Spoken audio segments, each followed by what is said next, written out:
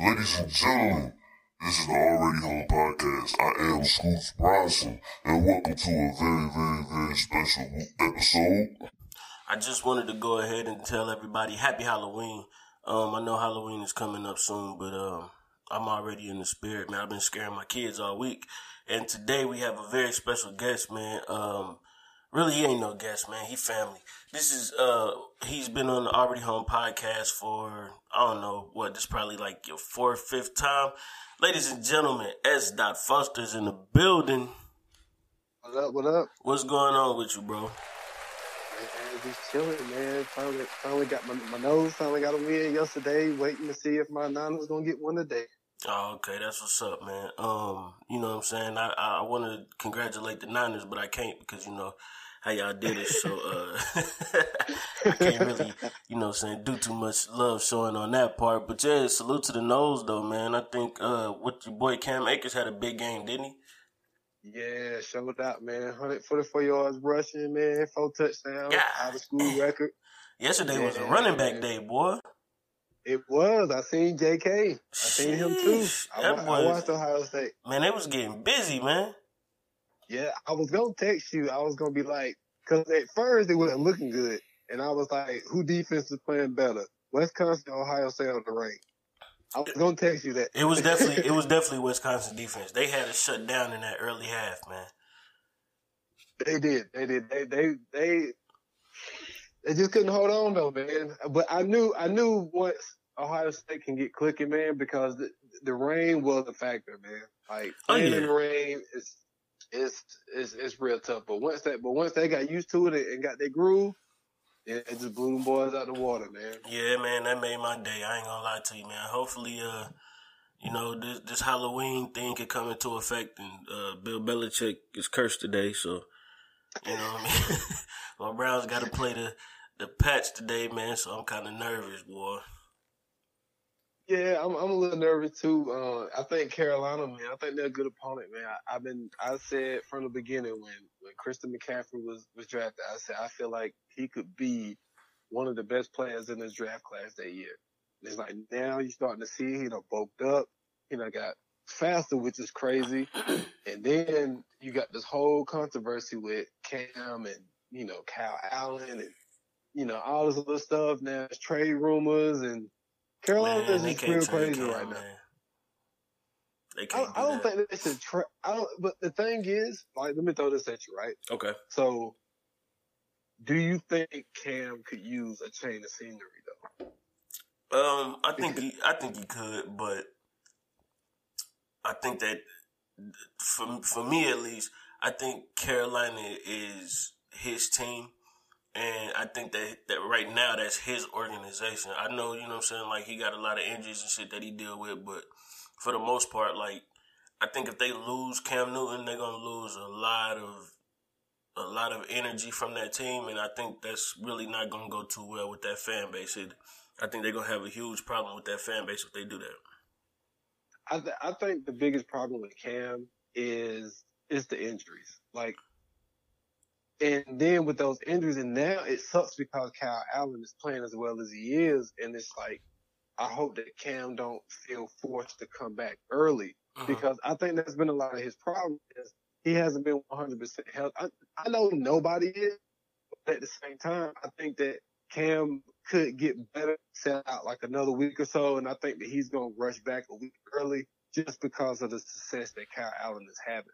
So, because when you look at it, like that MVP year, like he was not injured the whole year. Right. And then coming into that next year, he gets injured, surgery, and it's like he just keep forcing himself to come back, and he's not looking as well. And people saying, "Oh, well, Cam ain't looking good." It's like, well, I mean, that's just like Paul George last year. It's like he injured the shoulder.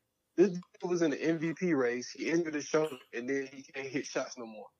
And it's like. And then, what's his dude name? Skip Bayless trying to call him Playoff Pete or something like that. Which pisses me off because it's like, dude, we seen his numbers go down after he injured his shoulder. And it's like we see Cam numbers going down because of the injury of his ankle. So it's like, man, cut the dude a break. But I don't know. I hope we beat them boys today, though. I always hated Carolina. I ain't gonna lie, man. I ain't gonna lie. I'm going for the Panthers, man. Man, look, dude, I hate the Panthers, dude. I hate them, and I don't live here. Yeah, so I'm gonna say you in that area too, dude. This is why I hate them. They came in the league in '96, right? Expansion team. You know, anytime you have an expansion team, it always takes them a while to get it going. Mm-hmm. And it was like the 49ers we was decent between those years, and then it really got bad entering the 2000s. Right. It was like every time we played the Carolina Panthers, we always lost. And I'm like, what the hell? It's like we could be on the road, play the Carolina Panthers and lose. I hate these dudes. So that's why I always had this thing with Carolina, where it was like, man, I hate Carolina because we were always losing them, man. But that's a whole little personal thing. Now, I mean, they cool, but it was just they would always beat the 49ers, and it would just always make me mad. I feel it, bro. That's how I feel about the fucking Steelers, man. Like, oh my goodness, them motherfuckers, man. I don't give a fuck how bad that goddamn team is. They give us a game every fucking time. That shit pisses me off. I mean, like, the fact that Big Ben gone, Rudolph is out, and then, like, James Conner ain't gonna do shit. They done lost Le'Veon Bell, and they done lost Antonio Brown. And I guarantee you, when we play them, it's gonna be like all them motherfuckers was back on the team. I hate that shit, bro. But before we get into everything, man, for the listeners, make sure that you guys subscribe. Make sure that you guys give us a rating, because that helps us get up in those charts, man, and it helps the visibility of the podcast. And please, whatever you do, man, share with a friend. Put somebody onto the podcast. Now that we done got into that, let's get into some news and topics.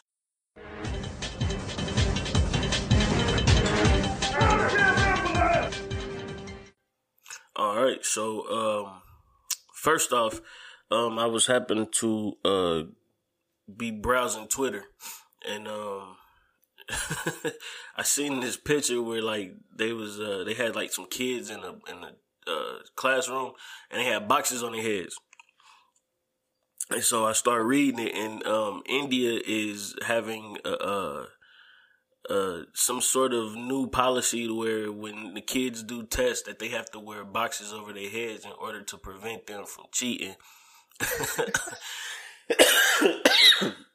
on their tests. Now, the only thing I know about Indian students are like they super fucking smart. Like, as a former 4th grade spelling bee champion, I watch the spelling bee all the time. So when I watch the spelling bee, it's always like some Indian kid who is either in the finals or like the semifinals, or he's they don't even let him spell because they know he already gonna advance. So have you heard anything about this story? I heard a little bit about it, which I thought was funny because the one thing that I did hear about it, they were saying that if they was able to bring their own box, that they could write the answers on the inside of the box. But that's hilarious. But they were saying that they believe that the school is, applying the boxes or whatever.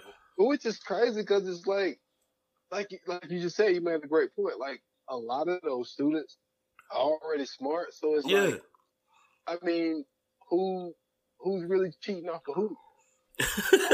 I want to know what size the boxes are. Yeah. Yeah. Like, because it's weird. It's like, what kind of boxes are we talking about? Like, how are they even gonna see? Like, is it blocking the light? Do they get the light inside the box? I mean, come on. It's too many issues. Yeah, it's too many issues to have this as a legit policy. Like, I want to know, like, are they shoe boxes? Are they like cereal boxes? I wonder if they could possibly change it from boxes and get in touch with the dude that be at the Browns game and he always got the bag over his head. They need to get in touch with him. he got the right idea. They need to do bags. Yeah, I mean, do they get to cut holes in the boxes? I mean, do it get hot in there? Do they got AC in the school? Like, I'm trying to figure this out, man. Yeah, like what if they suffocate in the box, man? What if they got, what's that shit, claustrophobia? Exactly. Kids start passing out in class. Man, look, This is insane, man. To cut out cheating, I can't come up with any other kind of solutions other than putting a box. That's what I'm saying. Like, spread head. the deaths out or something, man. You ain't gotta put a damn box over these kids' head, man. Put them back to back or something. Right? Yeah, like anything. This shit is ridiculous. But moving on from that, we gonna stick to schools. Now this one is one of the ones that it kind of pissed me off when I found out about it. Only because like you, I have kids. And I actually have a daughter, though, so they said that there's a teacher in, I forgot where it was at, but it was a teacher that was holding a twerk contest in high school and paid each of the students $25. And then had the twerk contest on Snap. and one of the captions was that these girls have amazing futures. Man, get the fuck out of here, man. Why you lying, man? Why you making up shit? Man, listen, I'm so serious.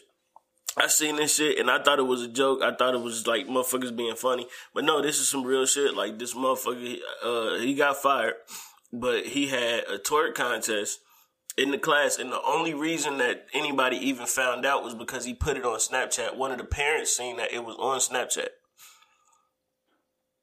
And it was a dude teacher. It was a male teacher, man, and he had these kids in the high school twerking. Something got to change, man. Man, you know, it's crazy because when you think about teachers and police officers and stuff like that, it's like the people that we basically leave. Well, it ain't that we leave, but the trust that we put in these people. Yeah. You know what I'm saying? And it's like to sit here and hear that there was a male teacher holding a twerk contest. Now, don't get me wrong.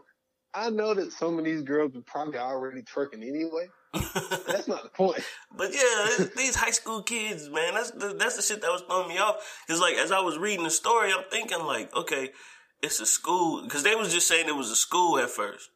In the, you know what I'm saying? In the title, it just say, school teacher pays students $25 to twerk. And I was like, okay, let me read this shit. Because I'm thinking like somebody college is lit right now. So when I go and see it, I'm like, this motherfucker is in high school? Like, man, what the fuck is this motherfucker doing?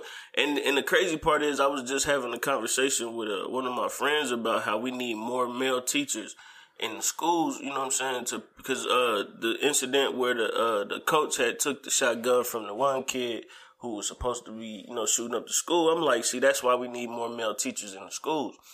And then as soon as I turn around, I find out that we really can't do that because these niggas gonna be giving these hoes $25 a twerk. I'm like, goddamn, man. I mean, I'm with you on that. I mean, for a variety of reasons, like, you know, more male teachers for, you know, the incident with that, you know, with the school situation, which was crazy, but it was, you know, it's nice to see that there was someone to risk their life to, you know, to try to stop this. Yeah. But at the same time, it's like with a lot of kids still growing up without the male influence, and I think it would really be good to have more male teachers because I think some kids respond better to males than they do females. Right. So, and I think it's more of a, you know, a masculine kind of influence on the kids. But I mean, I think from what the reason that you put, and also I think that it'll be really good because some people respond to dudes better. But yeah, that's crazy. I mean, but I don't want to take one bad apple and be like, man, this is what they're gonna be doing. They're gonna have, you know, dudes in here. Because when you said it was a dude, when you first said it, I assumed that it was a female teacher. I mean, I ain't trying to throw women under the bus or anything, but I just felt like, you know, because they holding these, what do you call it, these twerk classes and stuff. Yeah. That they be having. And then they got stripper pole classes and all this type of stuff. All that stuff is being led by women. I'm just saying, I've seen this stuff on social media. So I automatically assumed that it was a female that was doing it. But that's wild, though, paying them $25. That's crazy. Hey, man, all I'm saying is, you know, with all this shit that's going on, all these classes and everything that's going on, you know, some of these young women could be entrepreneurs later on, as they graduate from high school into college. But as long as they graduate, you know what I'm saying, and go to college to become entrepreneurs and doing this very same thing. Now, you know what I'm saying, with the way that society is right now, I understand, you know what I'm saying, a lot of these young women probably dance like that now. But to me, man, it was just super inappropriate because I'm like, bro, you know what I'm saying, you're a grown man. You know what I'm saying, these are young girls, you're in high school. You could have did this at like you could have sat in at like a college or something and did this shit. Like, why do it with young girls, knowing, especially when you put it on Snapchat, knowing that it's gonna be seen and it's a possibility that you can go to fucking jail. Exactly, because that could be a form of child porn. Exactly. No, it ain't no form of. It is basically anything with underage girls, man. That's statutory. Yeah. You know what I'm saying? Yeah, you're right. Yeah. So yeah, I mean, he abused his authority, and then plus, you know, you also got to think of, was it some girls who wasn't really with it, but was kind of forced into doing it because they really didn't want to do it. I mean, you know what I'm saying? Yeah, I feel that, and you know what I'm saying. Like, I get what you're saying, but to me, either way, like, you just can't you can't do that as a man, bro. Like, as a grown man at that, you know what I'm saying? You in a position to where you are an authority figure around these kids, and when that type of shit happens, like, that's some shit you instantly shut down. I don't know, you know what I'm saying? Like I said, because I don't know exactly where the school was, but at the same time, like, I just felt like when I read it, man, I just was like, man, I'd beat the shit out this motherfucker. He'd never teach ever again.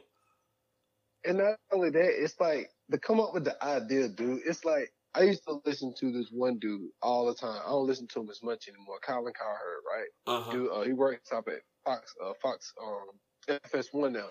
But like, when I used to listen to him, he used to always say this thing: if you're thinking about something and you're not sure, say it out loud, right? Uh-huh. And the one thing he used to always use was, he was like, don't do meth. He was like, think about what meth do to you, and start saying all the stuff.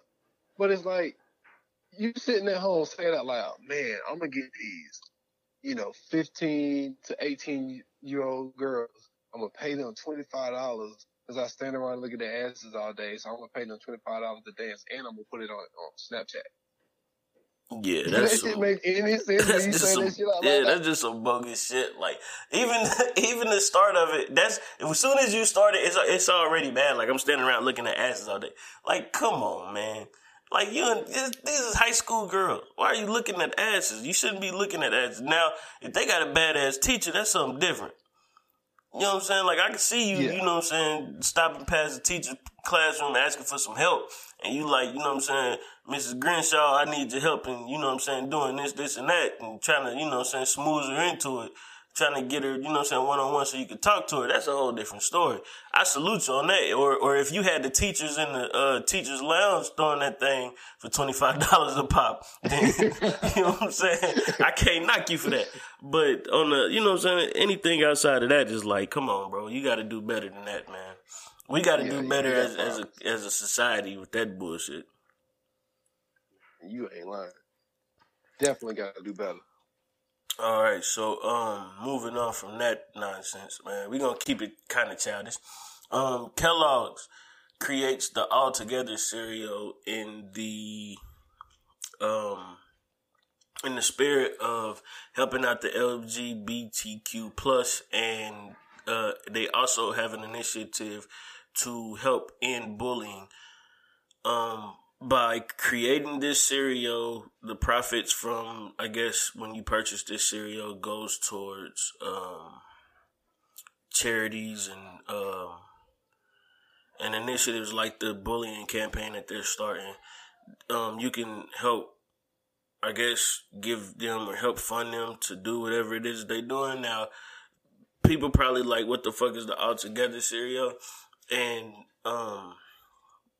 when I first seen it and heard about it, I was just thinking like, well, Kellogg's need to be sued because niggas been making the All Together cereal for a long time now. And the All Together cereal is just all of the cereal Kellogg's make. They just put that shit in one big box. And man, it's all mixed up. Man, it's the same thing with, KFC. like the famous bowl. Who has been putting their chicken, the gravy, mashed potatoes, and corn all together anyway? Exactly. But my thing was, man, like they said that they're doing it for, I guess they doing it for, you know what I'm saying, like people, I guess because people been getting bullied and discrimination with LGBTQ. But my whole thing was like, there's no, first and foremost, I don't think there's a gay cereal mascot. And I'm sure there isn't a lesbian cereal mascot because I don't even think it's a female cereal mascot.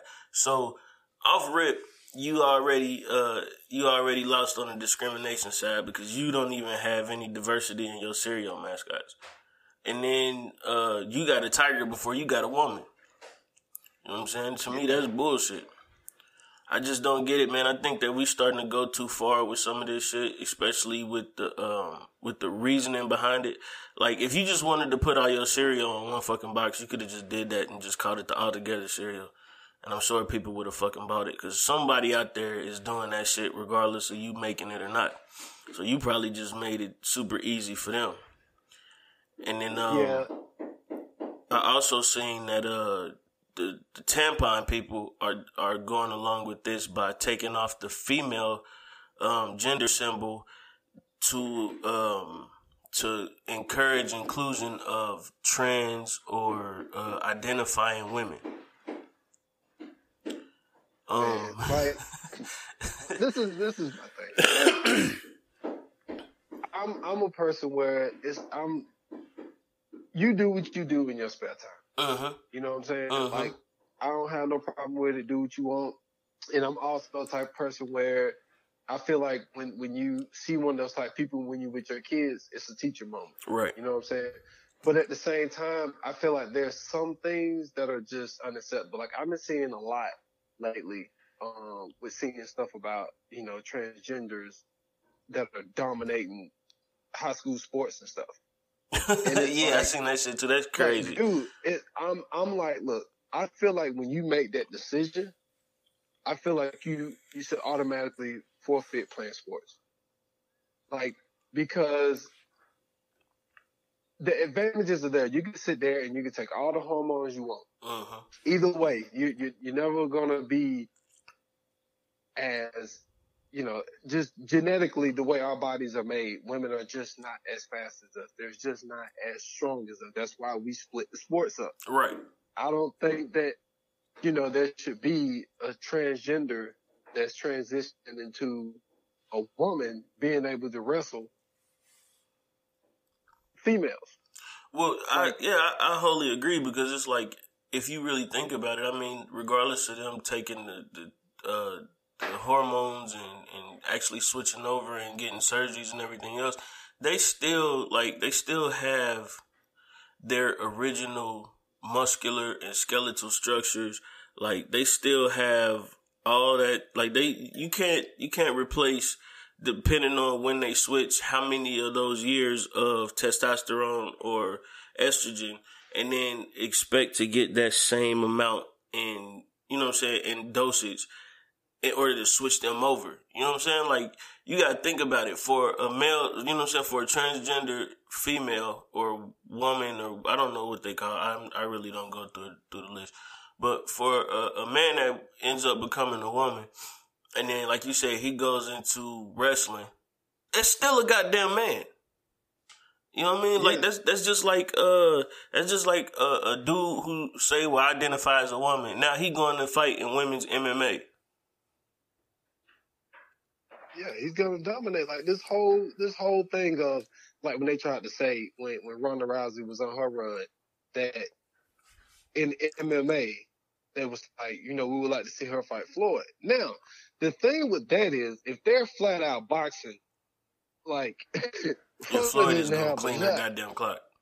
Yeah, but the difference is, it's like, even though they're the same weight, is if she was able to get her hands on Floyd, to actually be able to wrap up, like, okay, there might have been something there. But at the same time, even if they was MMA, I think Floyd would whip her ass.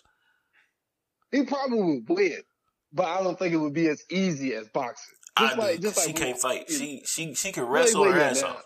She But can't that was fight. at the time. Yeah, that's what I'm saying. At the time, Yeah. when they was talking about it, because then after she fought Holly Holm, it was over. That's what I'm saying. Because remember, because that's how Holly Holmes beat her. Holly Holmes just was like, "Fuck you, bitch. I'm just gonna throw punches." Yeah, and Holly Holm can actually box. She boxed the fuck out of her ass.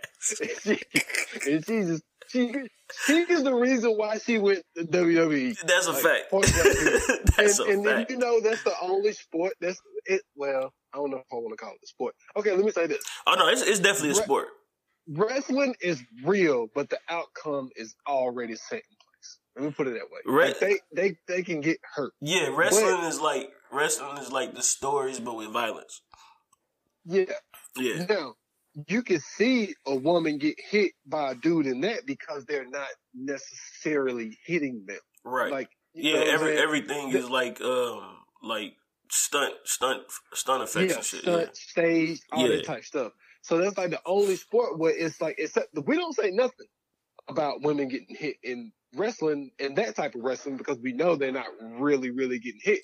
But when you're talking about because what's his name? Daughter Stephanie McMahon, she got like Stone Cold Stunner like all throughout the 90s. Exactly. And we didn't say nothing, dude. We didn't say nothing. We didn't say shit. It was just accepted. But like now, but when you're talking about actually competing wrestling and you seeing that these dudes that are transitioning into women and they're just dominating, and it's like dude, like at the end of the day, like you still a woman, like it's not right. Now my thing is like, look, you can do what you want to do. It's your choice. It is what it is.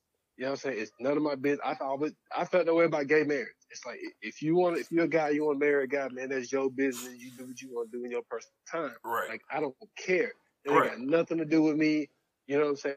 Even if, if I had a gay friend and when it comes to the wedding, bam, I'm in there. I support you, all that type of stuff. But when you get into, if you want to transcend, do what you do. That's your choice. But I feel like you forfeit the chance of playing sports when you make that decision. That's just like in life. Like, you know what I'm saying? It's like a give and take type thing. And I feel like if you want to do that, you shouldn't be allowed to compete in sports. Because at the end of the day, there's still a disadvantage. That's the biggest thing about women, like just women playing football. It's like, now they play. I remember when I was coming out of high school, there was a girl that led out of all states, dude, led the state of Texas in rushing yards, dude. Now that I'm not surprised at. Only because of how devoted to football that they are in Texas. Like that shit is religion. Like we took a trip a long time ago and we was down in Texas and we seen one of the teams that was down there, and I think I was like early in high school, and we seen this team play, and these motherfuckers, man, like I thought we was like, you know what I'm saying, like the niggas in my school was big. Nah, these motherfuckers is like big. Like I think they had a freshman that was coming in, and that motherfucker was already college ready. And I mean, like they said, he been playing since he was a kid, but I mean, he was like fucking probably 6'1", and he was like 210 at running back. I'm like, man, ain't nobody tackling that big motherfucker, man. Like that motherfucker already in the pros. And that's what I'm saying. But you got to also think about, like, LT came out of Texas. Adrian Peterson came out of Texas. And you telling me a girl led the state of Texas in Russia, but she didn't get any scholarship. And the reason why, it's like college is a totally different thing. That's like, a fact, yeah. We don't want to be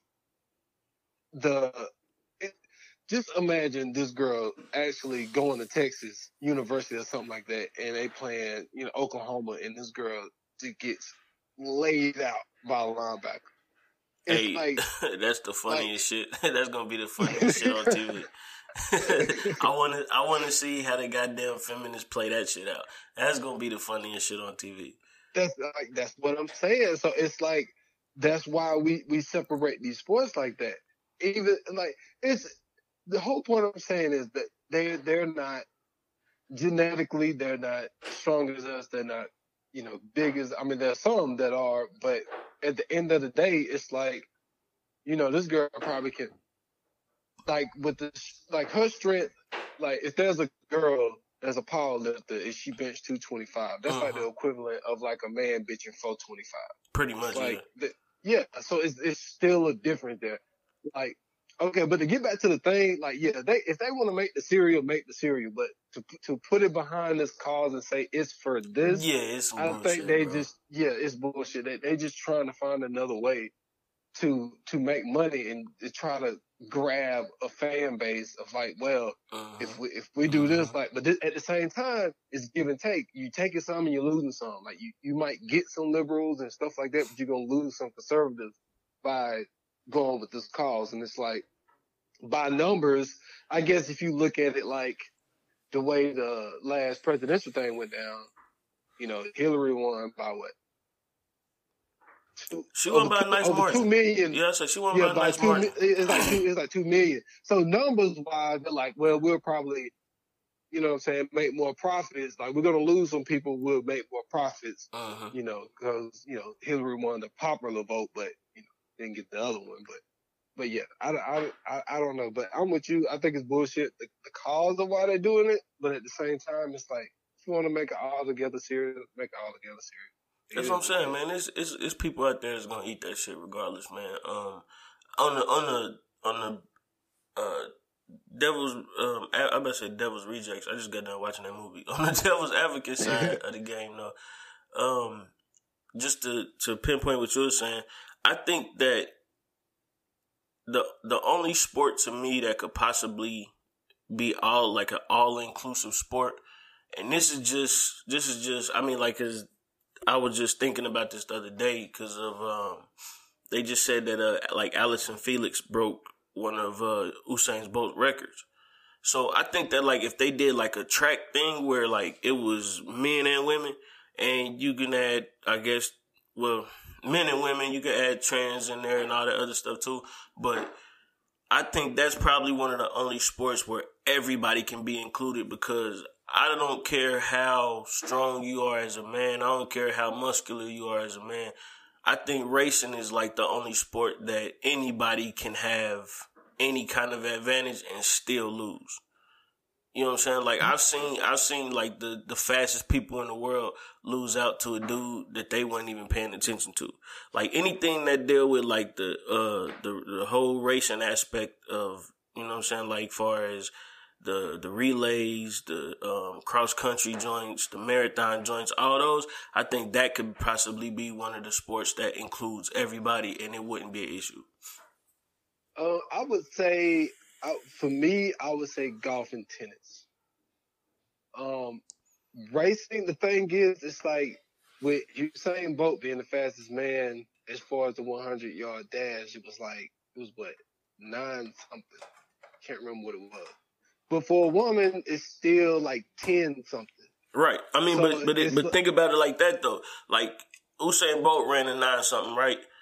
And then what did the dudes after him run? They barely ran a 9 something. They ran a 10 something. So if the fastest woman can come in and she could do that, she could possibly be able to compete with those guys. You know what I'm saying? Like, that's the, she'll come in like 4th, 5th or something like that. Or shit, possibly 3rd. You never know. Yeah, possibly. Yeah, I mean, I see what you're saying, but at the end of the day, we're in a world where it's like nothing is ever gonna be like. There's always gonna be somebody to complain. Yeah, that's a fact. It's never gonna satisfy everybody. That's 100% correct. So it's like it's getting to that point where it's like, what fucking difference does it make? You know exactly, what I'm saying? Yeah. It's like, honestly, dude, it's like, because I know there was some stuff that I used to like avoid when it comes to the podcast and stuff like that. And I just got to the point, like, what fucking difference does it make? It's like you never like, the one thing about this podcast thing is you're never gonna satisfy everybody. That's true. Like, and people are gonna disagree with you, and because I know when we did one thing like a couple of weeks ago, I can't remember which episode it was. I figured that it was the 100 crossing 110th Street, where I said that I never said this like publicly, where we all originate from Africa, but we all originate from a black person because it's been scientifically proven that 2 white people can't have a black baby, but 2 black people can have a white baby. Facts. So it makes more sense that we all originated from a black person. And I never said that on the podcast before. And I was like, because I knew it would probably offend some people, and I got to the point like, I don't give a shit. Like, this is what I think. So yeah, buddy. Like, it just makes logical sense. It's like, I'm just going to say stuff that just make logically sense. So it's like, whether they win, they lose, like, they're never going to be satisfied. Well, when I say they, I just mean people. I don't mean transgender people. I just mean people. Yeah, I about to say, you got nowadays you got to classify because they actually means a group of people now. Yeah. I mean people in general. I'm talking about all of us that's on this earth. Like, there's never going to be people that are going to be 100% satisfied. There's always going to be someone who will find fault with something somewhere. So it's like, it is what it is. Hell yeah. All right. So, man, the man of the hour right now, man, is, and somewhat in the sports world, is Michael Jordan. He had a interview with I forgot who it was, but they said, they was talking about, saying asking him his opinion on some of the players in the league. And, Steph Curry got brought up, and then he was saying how Steph Curry isn't a Hall of Famer yet.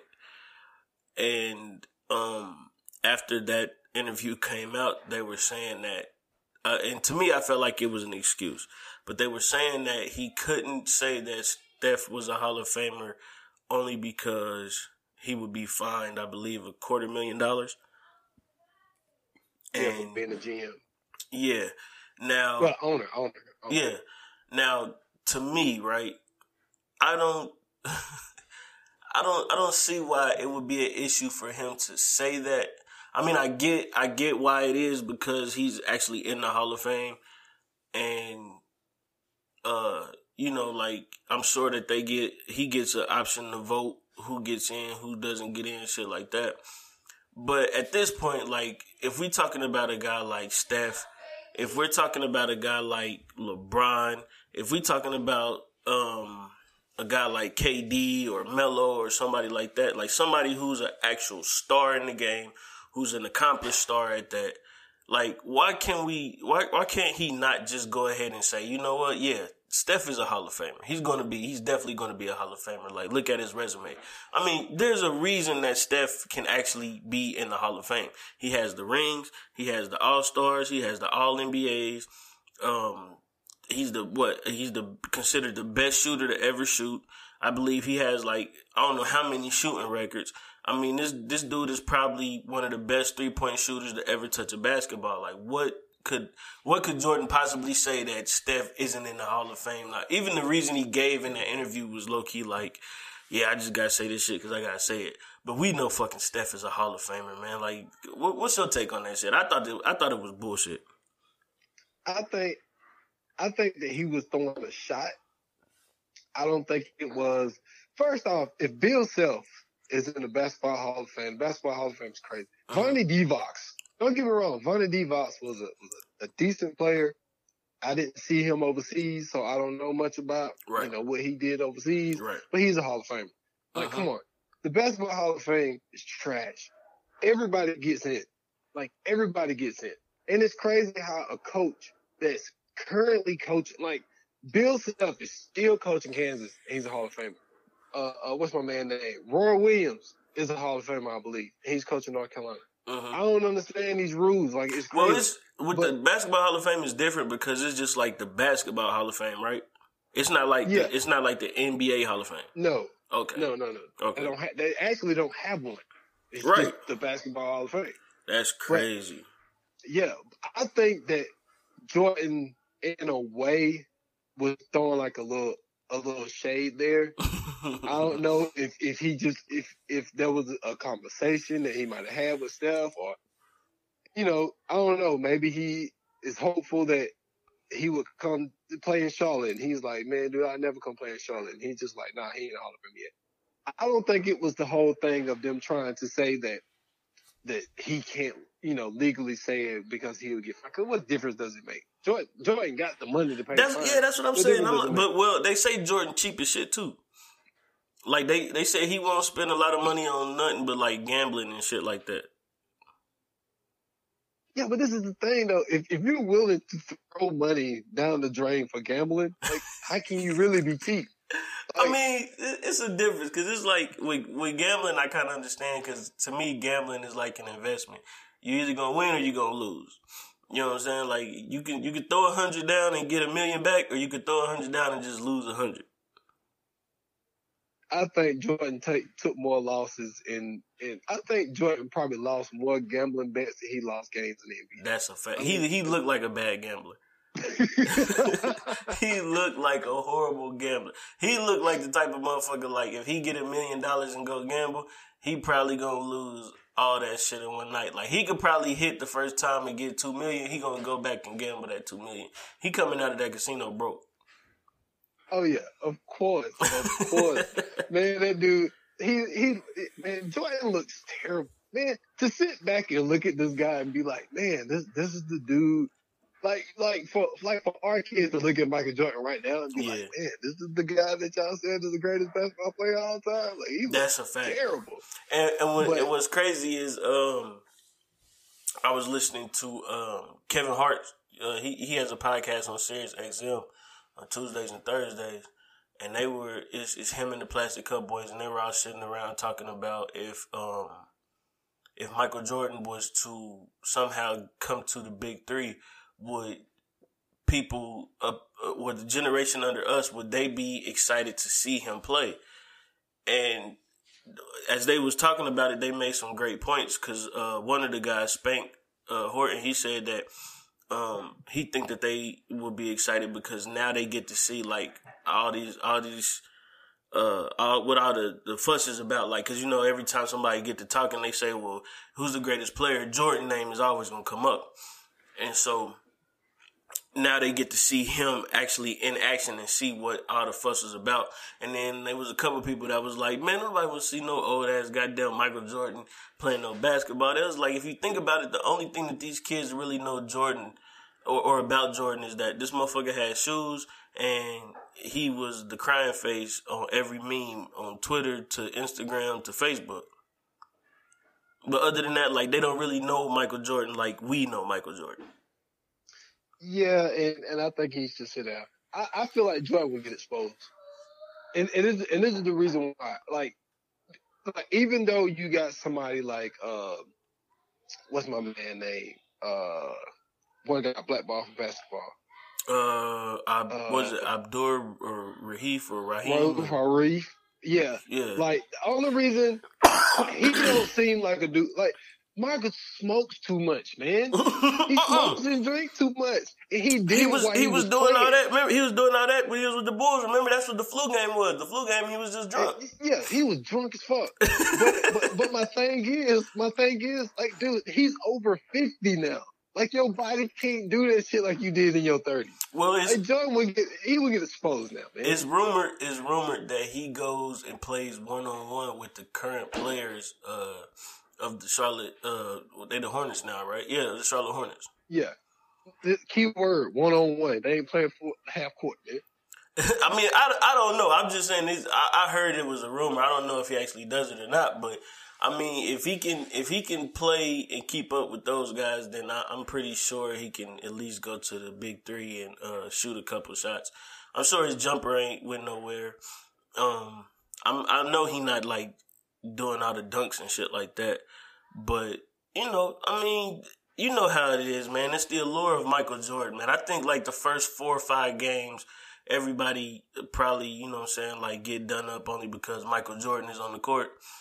And then, like, after that, it'll be like, all right, it's time to bust your ass. And then everybody gonna go into Allen Iverson mode and take that motherfucker out. Oh, yeah. So how you feel about the top 5 guys that he said that he would take?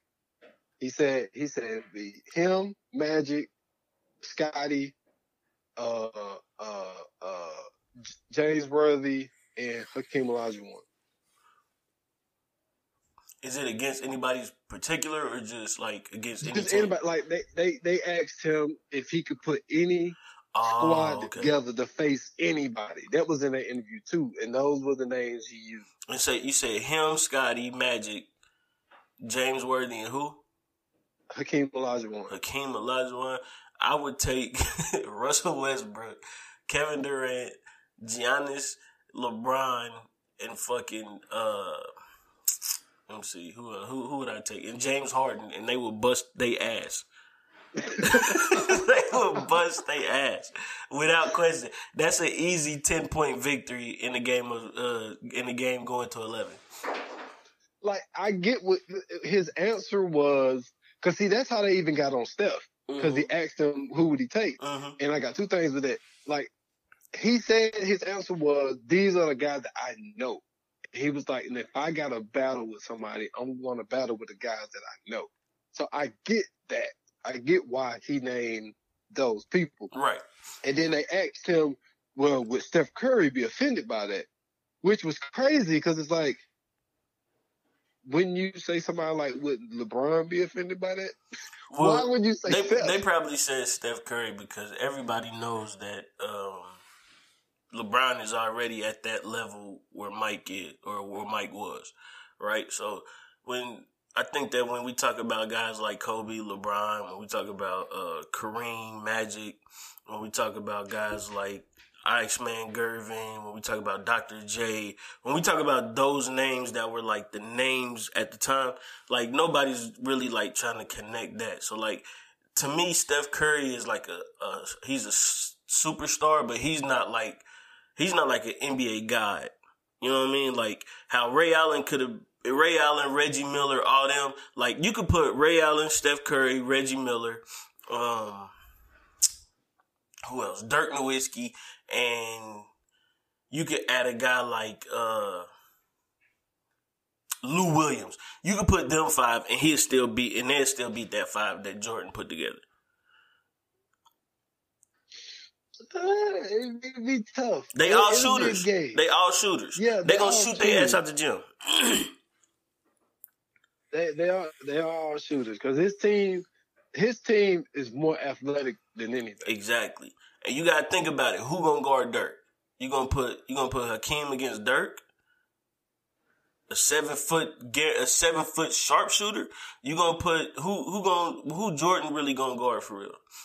Scotty got great defense, don't get me wrong, but I think that, you know what I'm saying, Scotty gonna probably, whoever he guard, he'll probably get him some work, but he ain't gonna shut him down necessarily, only because these guys nowadays, everything is movement. Like back in the day, like they used a lot of pick and rolls and shit like that, but it wasn't the same physicality, and I don't mean like as far as like aggressiveness, I mean just to be able to run the court the way that they do now.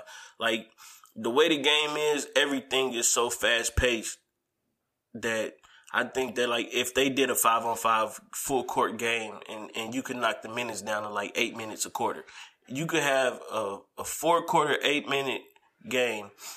An 8-minute 4-quarter game, and I think that whoever that they play against, especially like if we picking like new players now, they are going to get ran out the fucking gym, because I mean, like, everything is movement. Everything is so fast paced. I don't think they'll be able to keep up. I mean, you're right. I like the squad that he put together, but it's really the reasoning why his squad is good. It's because he played around those guys. He played in the era with those guys. Right. And, you know what I'm saying? He just know them and competed against them. You know, to not take any of these new era guys. But I didn't expect Jordan to take a new era guy, though. I mean, I didn't either, but he could have named a guy like to me, if we was going to do that, then he could have put Shaq in there. You know what I'm saying? He could have put Penny in there. He could have put Sean Kemp. He could have put Gary Payton.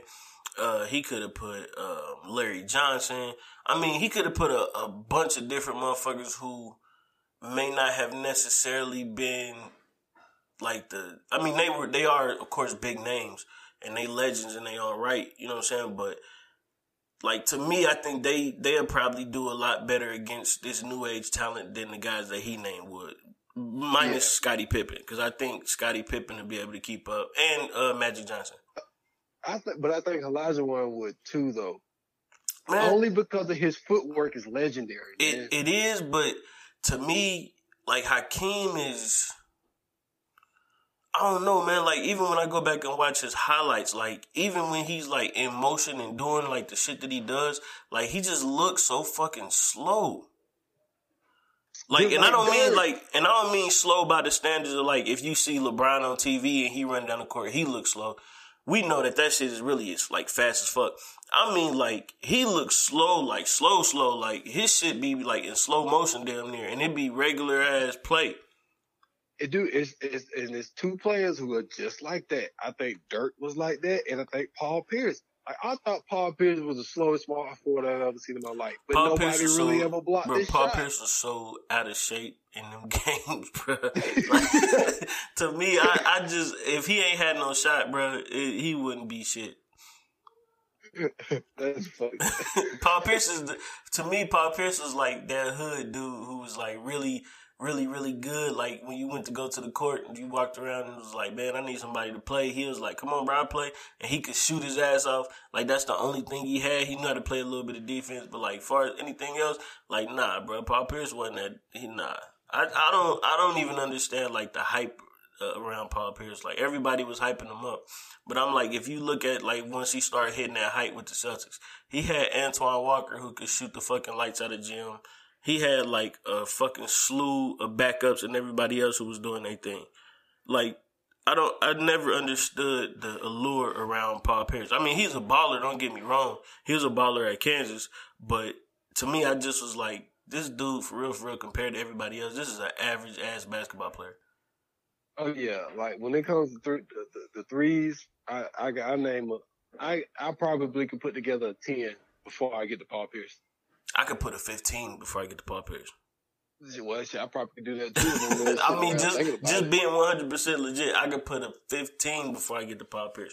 And I mean, that's not like a slight to Paul Pierce by any means, but to me, man, I just never understood. I mean, like, when you had guys, especially around the time, you had guys like KG who was doing phenomenal shit as a big man. You had guys like Dirk who was doing shit. You had guys like Amari. Like, they was, as big guys, they was doing some amazing shit. And then you had, like, smaller players like Steve Nash who could fucking run the court and without even looking, dime it to a motherfucker he ain't even see yet. Or, you know what I'm saying, you had guys like Mike Bibby who could take it to the rack. You had, you know what I'm saying, he could control the offense. And, I mean, it's just like, it was so many other players who could do such amazing things. And then, like, you just look at Paul Pierce and, like, he was tough as shit and he could shoot. Well, I will say this. He would be in the Basketball Hall of Fame. Mm-hmm. No doubt. No doubt. And I think what got him to the Hall of Fame was the team that he had with Ray Allen and Kevin Garnett.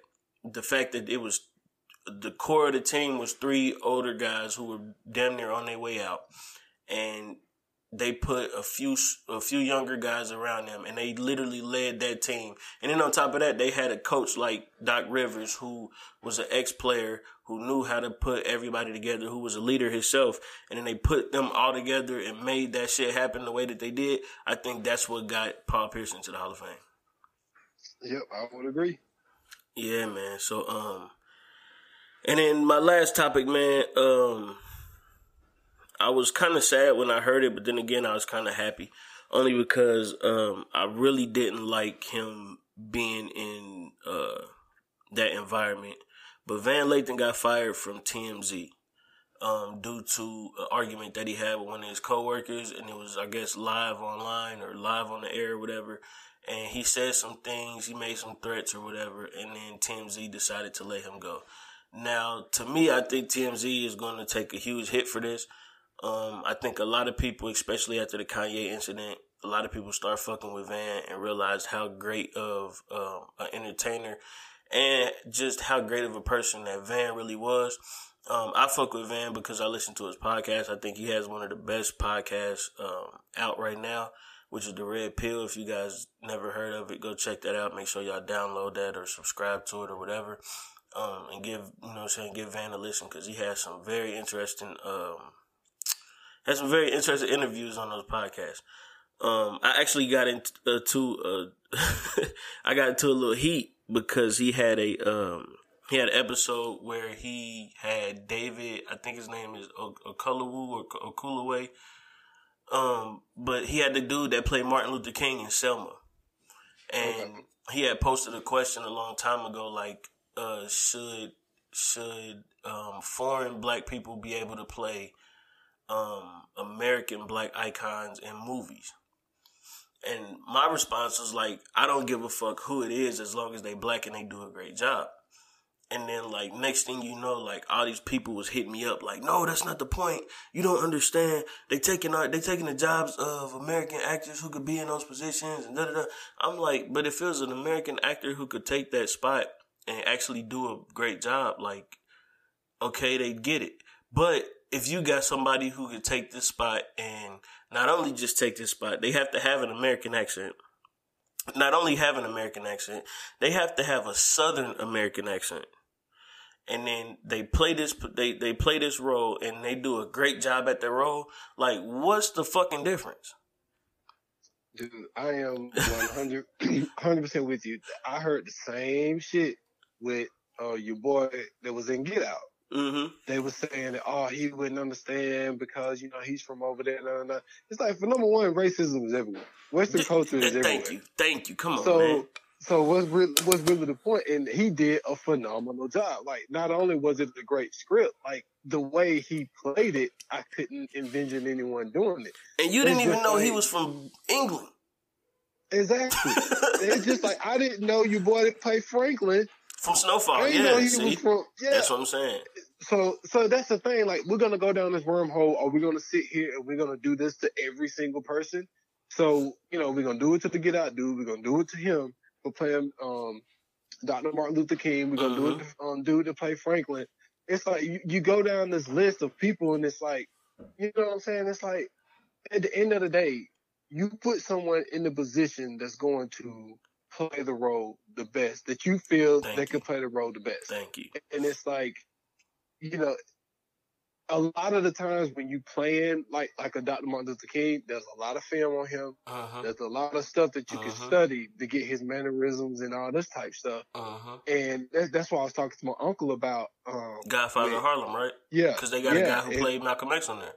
Exactly. And I said, dude, there's a lot of footage of Malcolm X. So I was like, all that dude had to do was watch all that footage of Martin Luther King and put all that stuff together, get with people from the South, because I didn't know they did it. It makes sense, but I just didn't think of it. Like, I would deliver to this place on my route, and this guy said that his sister lives in Philadelphia, and she works with the cast of How to Get Away with Murder.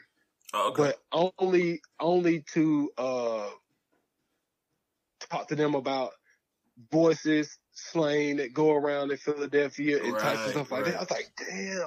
I didn't think about that. Well, I mean, that to me, that type of stuff makes sense because, like, if you know what I'm saying, like, if you wanted to be, especially based in places like Philadelphia or New York or LA or, you know what I'm saying, like Texas or, you know what I'm saying, Georgia, Florida, like, you would want that to be as authentic as possible. Like, for instance, like, I don't want to see a dude from Philadelphia, he talking, and then, you know what I'm saying, he talking about a girl, but he don't say John. Like, you like, fam, he didn't even say John. Like, he ain't from Philadelphia. We don't know him. Like, you know what I'm saying? Exactly. Or like I talk to somebody that's from Chicago, you know what I'm saying? And then, like, you'll hear him talking and they'll call you Joe.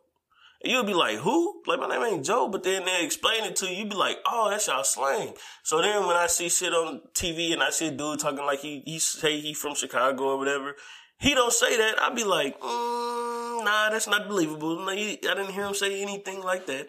Or like they'll say stuff like, you want to work? Or, I mean, like, just any of the, I'm about to say competition. Any of the slang or language that they use, I think those type of things that are put in are actually very intricate because it helps you believe the character even more. Exactly. No, but I'm with you, man. Like, I don't think it matters. I think as long as you put somebody in the role, like, I mean, he's playing a black man, get a black man to play him, kind of, put some makeup on, make him look a little similar. Like, as long as he's able to hold down the role, like, that's my whole thing. That should be all that matters, man. I don't care what it's from, because now that I've seen Get Out, like I can't think of another actor that could have played that role just as well as he did. Right. So it's like, I mean, I could think of one, but I think, you know what I'm saying? But it's not a criticism, but it just popped up in my head. I think Derek Luke could have kind of pulled it off a little bit. Yes. I agree. I agree 100%. But to see it the way I saw it, like, I'm fine with it. Like, you know, it is what it is. But like when people were saying that, I was like, what difference does it make? Because Western culture is everywhere. Like they experience. Well, I thought that I don't mean to cut you off, but I thought that they did a great job because, and I don't know how many people probably pay attention to it, but they found a guy who looks like he dates white women. And usually, like, when you see the darker tone guys, or, you know what I'm saying, like, usually somebody who look like they may be or may not be from Africa, those are usually the dudes that you see, like, that white women end up being with. Like, you don't really see too many white women with, like, light-skinned dudes. That, and also, I mean, because if you're going to do that, like, I think that, and it's real crazy. It's really crazy. But, like, sometimes some white women will have a look where you can look at them and be like, man, they look like they date white guys. Black guys. Yeah, exactly. That's what I'm saying. This girl didn't look like that at all. Well, she didn't only because of, I said she didn't only because of the role she was playing. Yeah, because she was just bringing guys in to, you know, so they can brainwash their ass and all that type of shit. But at the same time, she didn't look like she wasn't gonna say no.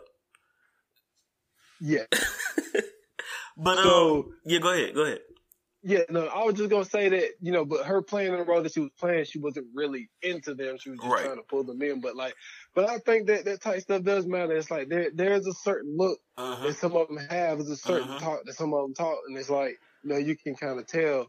But yeah, like I don't look that deep into it. It's like, I mean, if they can play the role and they play it well, you know. What the fuck do it matter? Yeah, I'm with you, man. Yeah. But as far as but as far as Van, like Van is gonna be fun. Van will get another job, you know. But Van will also have to be in a place where his work is going to be more respected. Like I think that's exactly what I was just about to get to. I was just about to ask you this question. Go ahead, you on the right path. But I think that him being at TMZ, I think that he was not that Van wouldn't let someone put him in that role, but he was kind of like that black guy in the room. Yeah. But it's like at the same time, it's like I think Van will put himself in a situation where he either gonna get with a company where they're going to, you know, I think that Van will be more in the situation of being in that field of like where Jemele Hill is now. Like she has a Spotify deal, and she also worked with not the Athletic, the Undefeated. Yeah. And like the Undefeated is the part where it's, you know, it's mostly black stories, it's black, you know, journalism and type stuff like that. I think Van need to be more in that type space. I wouldn't mind Bossip coming back and getting, you know what I'm saying, coming back to the way that they had it, because I remember they had like a TV show on We that was doing pretty good. And I think that if they can bring something like that back and bring a guy like Van in, or even have Van at Bossip regardless, just to have him in, I think that would be pretty dope. Only because Bossip is that like TMZ area where it's specifically for black people and it has black stories and they focus on, you know what I'm saying, black culture. And I think that that's a place that Van would really thrive in, only because of not just the work that he's done, but just the connections that he has. Like, I think he's going to bring a lot to a place like Bossip, or maybe, I'm not going to say Shade Room. I don't think he should do Shade Room. But something like Bossip, or maybe, you know what I'm saying, that he could probably start his own publication or something like that. As far as his podcast goes, I think that him being at Loudspeakers was one of the best things that kind of happened to him. Only because of the weight that Loudspeakers holds. Like, if you look at the product that they put out, it's amazing to see them. And I've been hip to loudspeakers for a minute because, like, I tell everybody, like, the first podcast that I started, well, some of the first podcasts I started listening to, two of them were Loudspeaker Productions. It was Brilliant Idiots, and then it was the Combat Jack Show. And if you look at how far Loudspeakers has come in this small amount of time, and even just how far podcasts have come in this small amount of time, and then if you see that they've acquired like other podcasts from places where you didn't think that was going to be possible. Like they brought on like Horrible Decisions. They got like TK Kirkland. He ended up getting the show. They had Taxstone, which was like the best podcast out. They just had Star Brim come on and do podcasts. They had who else is it? They just signed I Heart Miko. Yeah, I Heart Miko. Like exactly. 85 South Show. Exactly. I never listened to. I tried to read one time. Yeah. Everybody say it's like the best podcast, but like I just couldn't. I don't know if it was the episode I was on or what, but the read. I mean, like that because I was like for me, it was the Brilliant Idiots and Lip Service. Right.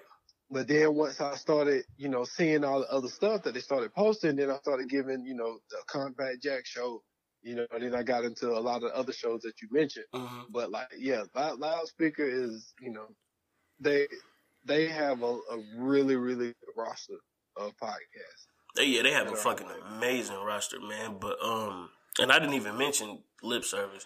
I thought that was, when I heard Lip Service for the first time, I was like amazed that it was a group of women talking the way that they were talking and saying some of the shit that they were saying.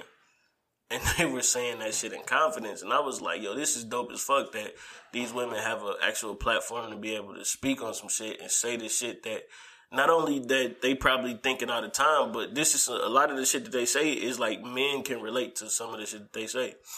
And then that's what kind of made me start listening to Horrible Decisions when I first heard it, because when I heard Horrible Decisions, I wasn't as shocked as I would have been if I didn't listen to a show like Lip Service. To me, Horrible Decisions is like an extension of that. Like it's an expansion of that because they talk about a lot of shit that doesn't necessarily just affect us as black people, but just affect us as a society. When you listen to Lip Service, it's more so like catered towards us. But if you listen to Horrible Decisions, like that shit is really like catered towards every fucking body. And when you listen to like a 85 South Show, which I wish that they go back to a studio and do an in-studio podcast very soon, because I'm sick and tired of hearing them do the fucking variety show that they do. That shit is irritating as fuck.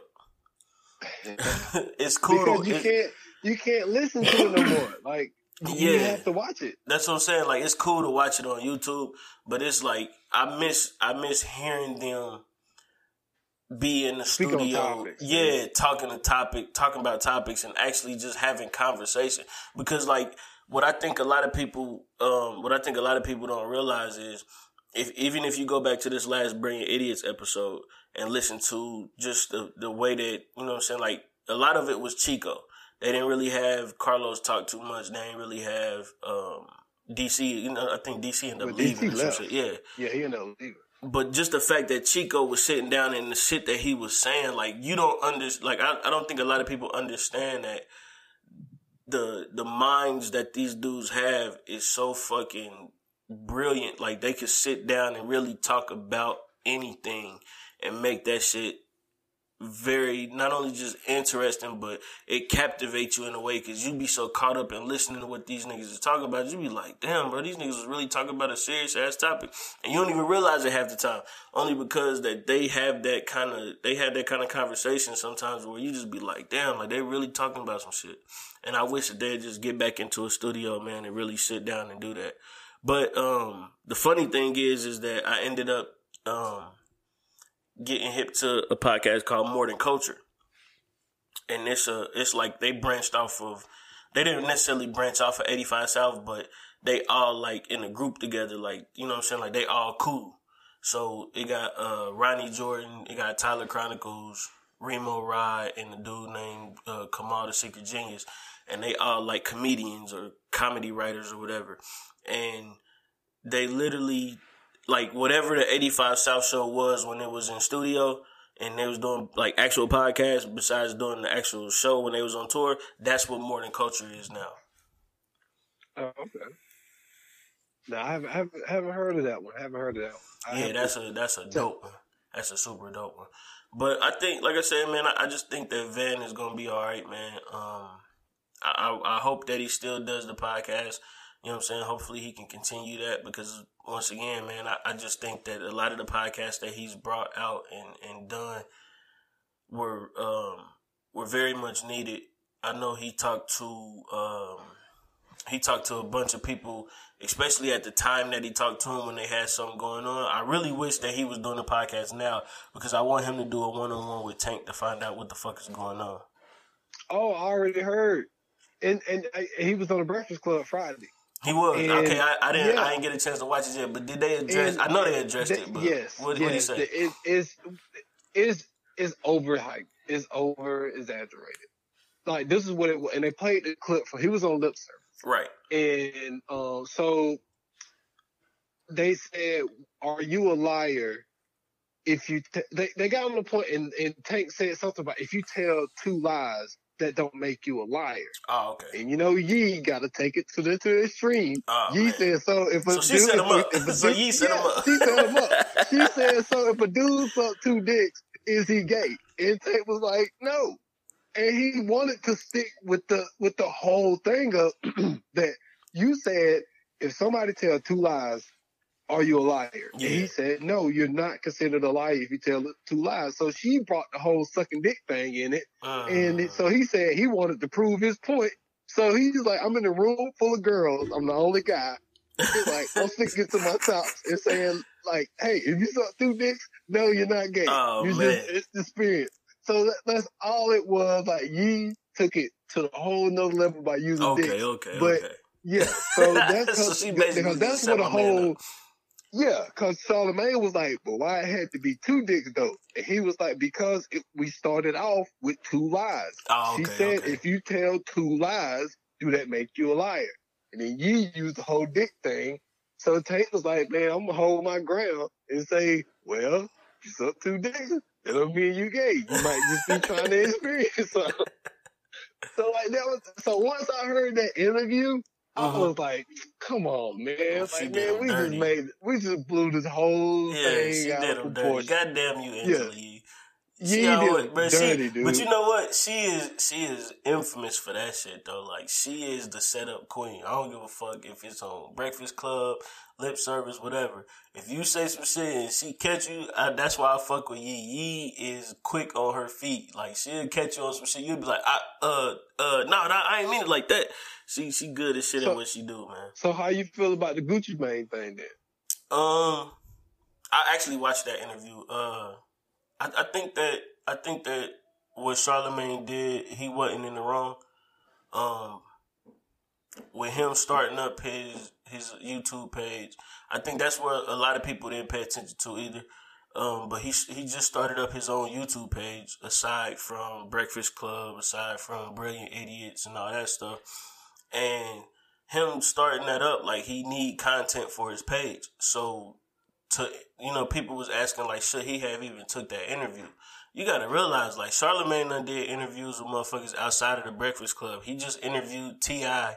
and I think his name is Shaka Singhor or something like that at the fucking Revolt Summit. So like he still has a brand outside of the Breakfast Club. Well, he did the whole girlfriends interview on his own. Yeah, right. They played it on the Breakfast Club, but he did it on his own. That's what I'm saying though. But like I mean it like Yee though. Like, do you think Yee really hit Gucci Mane up, or do you think Gucci Mane is oh, you talking about as far as like what they said? That I don't know. Only because like I know she made a comment like go Google what he looked like in 2009 or some shit like that, and that could have been the case. Like, you know what I'm saying? Like it could have been maybe she DM'd him for some other shit, like far as work or something, and he just took it as, oh, she trying to fuck, or she DM me, she must want the dick or whatever. But I mean, it ain't no telling, man. Like, honestly, I just think that all this shit was unnecessary. Like, you know what I'm saying? The fact that he even said this shit to begin with, like, you know what I'm saying? Yeah, they was on me. Even she jumped in my DMs when they did that interview. I would have never said no shit like that. You know what I'm saying? Like, to me, that's just not one of those things that you do. First and foremost, you on her platform. You know what I'm saying? Like, you don't do that to try to disrespect. Like, I felt like that was like just in a sense of kind of a disrespect, because it's like, even if she did that in confidence of DMing you, so wouldn't nobody else see it. Yeah. I could see if she tweeted out like, ooh, I want to fuck Gucci Mane. That'd have been something different. You know what I'm saying? That's where everybody that, you know what I'm saying, everybody that follow her, everybody that follow Gucci, they can see that shit. But the fact that she DM'd you and shit and she said it, like, you don't do, it wasn't like she was shitting on him in the interview, like, I would never fuck a guy like you. And then you know what I'm saying, he replied like, nah, but you tried to DM me, you know what I'm saying, some shit like that. Like, so for him to even bring that shit up to me was some bozo shit. But I mean, I don't know, man. From what he said in the interview with Charlamagne, like him even disrespecting DJ Envy, to me, I just thought it was unnecessary. You know what I'm saying? Like, it wasn't nothing that needed to necessarily be even brought back up. I know that I know he was saying like they said something about it because they was doing like Breakfast Club Court or something like that. Yeah. And that's how it even came out back up to begin with. But, you know what I'm saying? I just think it's all blown out of proportion. It's unnecessary. It's not nothing that should have even really been focused on. I think that if Gucci really wanted to have something to say, I think that he should have let his wife say something, only because he's talking about a woman. And to me, if he would have said some shit just directly to DJ Envy because of that, then I probably would have had a different outlook on it. But I just feel like anytime a dude, especially a dude in his position, anytime they talk to women like that, I can't really respect it, because it's like, to me, man, it ain't necessary. Like, you Gucci Mane, bro. You ain't, you know what I'm saying? You ain't like a fucking Lil Nas X to where like we ain't looking at you like a fucking killer. You know what I'm saying? Like, you done went to jail for murder, my nigga. You gonna talk crazy to this woman? Like, at this point, it's like, I don't know, man. It just kind of took some of that allure away from me. Like, when I seen that, I was just like, oh yeah, this nigga's a bozo, low key. Yeah. I mean, I feel you. I 100% agree with you. I was just wondering what you thought about it, because we were talking about Yee. And I was like, well, shit. I mean, you were just in the news, you know, with the whole Charlamagne doing the interview. And I'm with you, like, he has to have content, and he's not banned. And they all say he's not banned from the Breakfast Club, but it was just more of a situation. Like, he was like, look, man, I signed up the interview, and, you know, we just went ahead and just did it on my platform. Like, what difference does it make? Yeah. And I mean, like, you know what I'm saying? If it was one of those things to where, like, if he would have had him at the Breakfast Club, to me, I feel like they have enough of a rapport to be like, well, I don't feel comfortable being here, I'm not gonna be here. Because even I believe like Maul said it from Joe Budden podcast, he was like, well, shit, when they did the Troy Ave interview, Charlamagne was like, I'm not gonna sit in because Tax is my man. So if they feel uncomfortable being there, then don't be there. Like, what difference do it make? As long as the interview is done, the interview is done. You know what I'm saying? Like, I don't know, man. To me, it's too much. It's too many politics that go on into that shit, and I just felt like it was unnecessary and all. Like, that's just some shit they could have breezed over and kept it pushing. I mean, it made for some great content. You know what I'm saying, for Charlamagne at the end of the day, which you can always appreciate that as a content creator. But at the end of the day, like, you gotta breeze past the small shit, man. Yep, I agree. Yeah, so now we're going to get into another segment that I got, man, the top 5. Yeah, so this week's top 5 is comic book characters. And since I got my man S. Foster on here, and I know how hard it is to do top 5s, we're going to add in an honorable mention as well. So I'm going to go ahead and start off. I'm going to let you get a little bit of time to think about how you want to do it. And then after that, we can talk a little bit about it. So my top 5s, and of course, this is in no order except for number 1. My number 1 is the Joker. And then following that it's the Hulk, the Punisher, Magneto, and Aquaman. And then my honorable mention is Venom. Okay. Well, for me, Joker's in there. I would have to go. Let's see, Joker. I go because you put me on the spot. 'Cause I knew it was gonna be a top 5. I didn't know what though. Yeah, man. Off the top of the dome, Joker, Wolverine. Let me see, Wolverine. Damn. Top five. Wolverine. Let me go. Damn, that shit's tough. Man, it took me all week to put this list together. It's really tough because it's so many people. And then the thing is, what I struggle with is like a lot of the times the villains be the best people. And you know what? And I've always been a fan of villains, so that's what to me that's what made it just a tad bit easier. And mind you, it's comic book characters. It ain't superheroes, villains. No, it's just whoever was in the comic book. It don't matter if there was it don't matter if they was just a regular occurring. Like it could be Jimmy Olsen. It's just as long as there's in the comic book, you know what I'm saying? Okay. So we got Joker. We got Wolverine. Mm-hmm. I'm sick of Spider-Man. Man, me and you both. I can't stand Spider-Man now. Yeah, Spider-Man get on my nerves, but the only thing that makes him great is villains. His villains be off the chain. That's true. That is true. Because you put Venom in as an honorable mention. Yes. Damn. I would say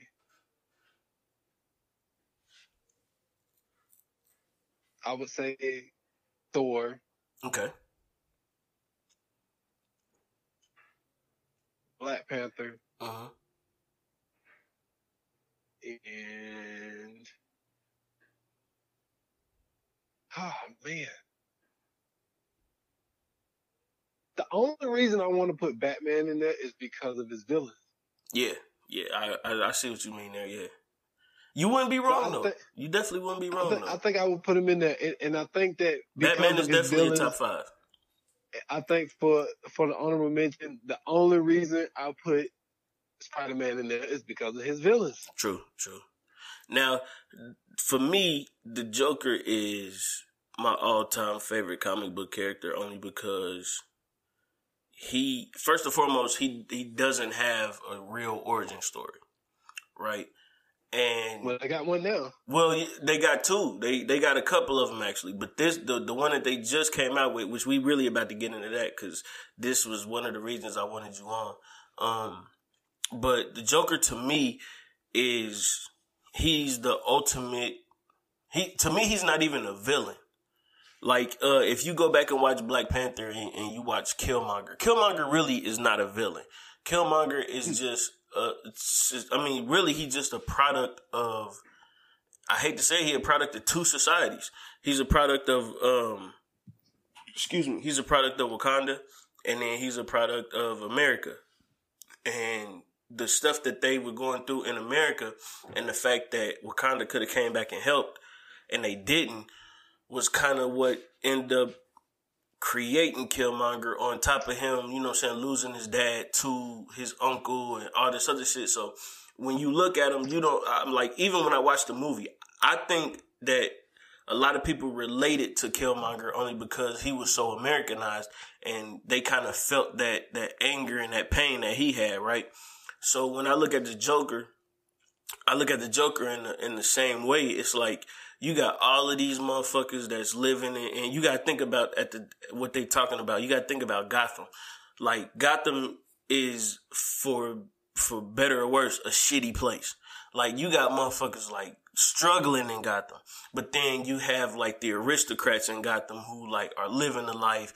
They getting all the shit, and then you got the bottom half who like, man, we ain't got a goddamn thing in this motherfucker. And to me, he is the middle of that. Like, he's a crime boss, but he's also, like, he can also relate to the people at the bottom. He don't necessarily have to be amongst the aristocrats, but he can also go down to the bottom and relate and hang out and chill with them.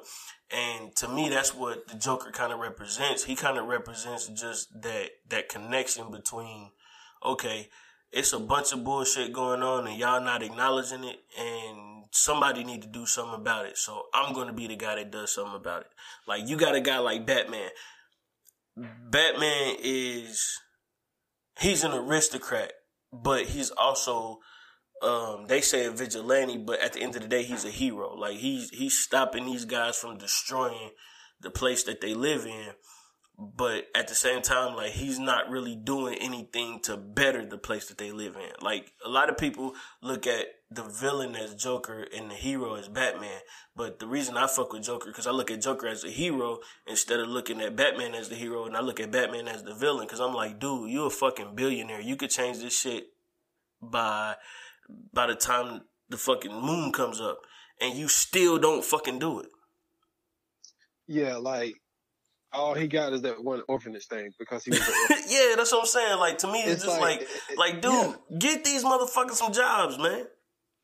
Yeah, because it's like, you got all this money, but you spending all your money, like, you donate money to this orphanage, but one orphanage there. Mm-hmm. They only show one orphanage place, but then at the same time, you're using all of your profits to upgrade all your gear and to get all of this super motorcycle and all this type of shit. This motherfucker got a tank that drive around like a Lamborghini, and he can't get a new goddamn homeless shelter on the corner of 15th and 9 in order for these motherfuckers to survive. I don't get it, man. Exactly. And then Joker is like a symbol. Mm-hmm. And it's like, people look at him and they're like, well, he's the only person who is standing up for exactly, you know what I'm saying, the purpose that we have. Exactly. It's like, is he going about it the right way? We don't know. But at the same time, is Batman going at it the right way? Exactly. But so go ahead. No, I was just gonna say that, you know, I think that, and then they relate more to Joker because they're like, Joker ain't got no damn address. Yeah, we know where Bruce Wayne stays. Yeah, this motherfucker ain't helping us out with shit. Exactly. It's like, you know, this dude got this big ass nice building. He got all these Lamborghinis and motorcycles and all this type shit. But at the same time, you know what I'm saying? He's buying out fucking, what you call them ladies? When they had that one ballet thing in Dark Knight, he bought the whole damn thing out. Oh, the ballerinas? Yeah, bought that whole shit out. Man, you could have used that bread to damn, you know what I'm saying? Gave it to these people, donated it to a cause. That's what I'm saying, man. Get the schools better, goddammit. Open up a factory. Why don't you have American-made products, Bruce Wayne? You wanna come up with all these gadgets? Get some American-made gadgets. You know what? That's what niggas need to question. Batman got Chinese-made gadgets. That's what they need to find out what's going on. Why does Batman? Why does Batman send all his jobs overseas in order to make his equipment? That should be the new comic book that they come out with. And let's see how that one pans out. Yeah, man. Speaking of the Batman and the Joker, man, the Joker movie just came out, and I'm not gonna lie, bro.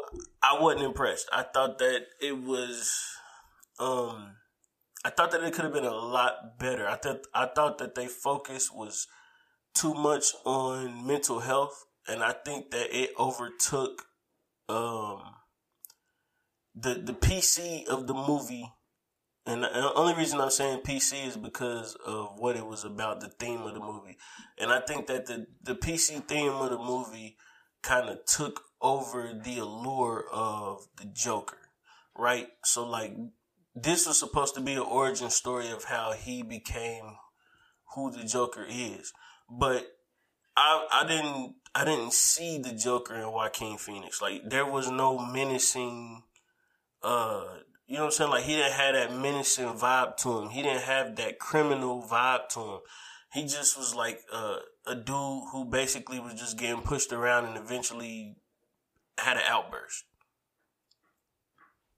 Yeah, I see where you're going. Like, the way I had put it was, I mean, it's a slow burn. and they did make it focus it around mental health. But at the same time, I felt like what the vision that they tried to put it in, I don't think it was like I saw the other day that it has gross. It just became the highest gross rated R movie ever. Right, it just passed Deadpool. I don't think it was that good. Yeah, like, see, that's what I'm saying. I didn't think it was that good either. Just I think all movies. Well, no, only reason I said Deadpool because Deadpool just had that record. Oh, okay. Well, I thought Deadpool was the highest rated Marvel, not Marvel, but comic book. But anyway, that doesn't matter. Right. But I don't think it was that good. I don't either. And it's kind of, and I used this example on, when I did 28 Minutes or Less, was they kind of giving him an excuse, kind of like. Exactly. Like they did, like I used Intervention. What I don't like about the Intervention show is like they go into these people's childhood and they say, oh, well, they had this traumatic moment when the father left, or this person had someone die and all this type stuff, and then that what drove them to this. It's like, hold up, man. Like we can't sit here and say just because he got pushed around, he got beat up. Now, granted, when you do take funding out of mental health and people don't stay on the medication that they're supposed to be on, that type of stuff is huge. Right. That's not an excuse. That's a reason. But I feel like with them taking the approach that they took, it kind of made it seem like, well, if only because one thing that he kept mentioning was like all he wanted was people to like just be kind to him. And it was like, so now you're telling me if people don't be kind to you, it's okay to kill them? Well, I felt like in the movie, man, it was like, to me, everything happened so oddly because it was scenes in the movie where he was like daydreaming about shit, and then there was scenes in the movie where he was like it was really going on, and to me the lines were too blurred into whether it was a daydream or whether it was the real thing, right? So like they never got into. They really never got into him and the girl having the relationship that they had because it was a point in the movie to where like, and if anybody haven't seen Joker yet, I'm sorry, it's gonna be some spoiler alerts because I don't hold back on that shit. If you ain't seen it, then that's on you. It's been out long enough. But when they were in the elevator, right, and she did the gun to the head thing, and he didn't know how to take it at first. And she was continuing to be nice to him. The little girl was being nice to him too. So he did it back in the hallway, but his was like a lot more creepier than what hers was, right? But she still, like, she didn't really necessarily take it that way. She was more so taking it like, yeah, like, exactly. And so once that happened, and then it was I think another scene later on in the movie was like, he get off the elevator, he go knock on her door, and when he knock on her door, they just start kissing. And then she closed the door. And then the other scene was he go back into, he go to her apartment, and he sit in her apartment, and when she get in, she like, what are you doing here? And then he kill her. And I was like, they didn't even elaborate on that relationship because remember when his mom was in the hospital, she was there with him. Yeah. Now, I think that. Go ahead. Yeah, I think all that shit. I think that shit was fake. I think the parts where she was giving him that really good attention, as far as being at the comedy show. She wasn't at that damn comedy show. Right. Like she wasn't in the hospital with him. He didn't make out with her and all that type stuff. And it's like they showed you towards the end where they was like, oh man, like, cause see, I didn't know. I just thought it was weird. I was like, I get almost anybody can get some, but like this don't make sense. Okay, so that's what that was at the end where they was going back through everything. So basically all that shit was him imagining that. Yeah. Okay, now now it makes sense. Okay, yeah, now it's starting to make sense now. Okay. that's the way I took it. I took it as in like now they're going over in his head because now he's thinking like, damn, like did this really happen? Right. And then it was, then it was like going through his head like, oh shit, like this didn't even happen. And then you get to thinking like, damn, he was off his meds. He didn't start having those thoughts about her until his therapist told him that they couldn't have any more sessions and he couldn't get his medication anymore. Right. And so I think that part of it made it make a lot of sense. But then also the Joker didn't really get attention, well, positive attention anyway, until he killed those two people on the subway. And the reaction of the way that people took it, he was like, I'm being nice to people, I'm entertaining people, and I keep getting shitted on. But then I murdered these two people, and then I become a symbol because they said it was a guy that had his face painted.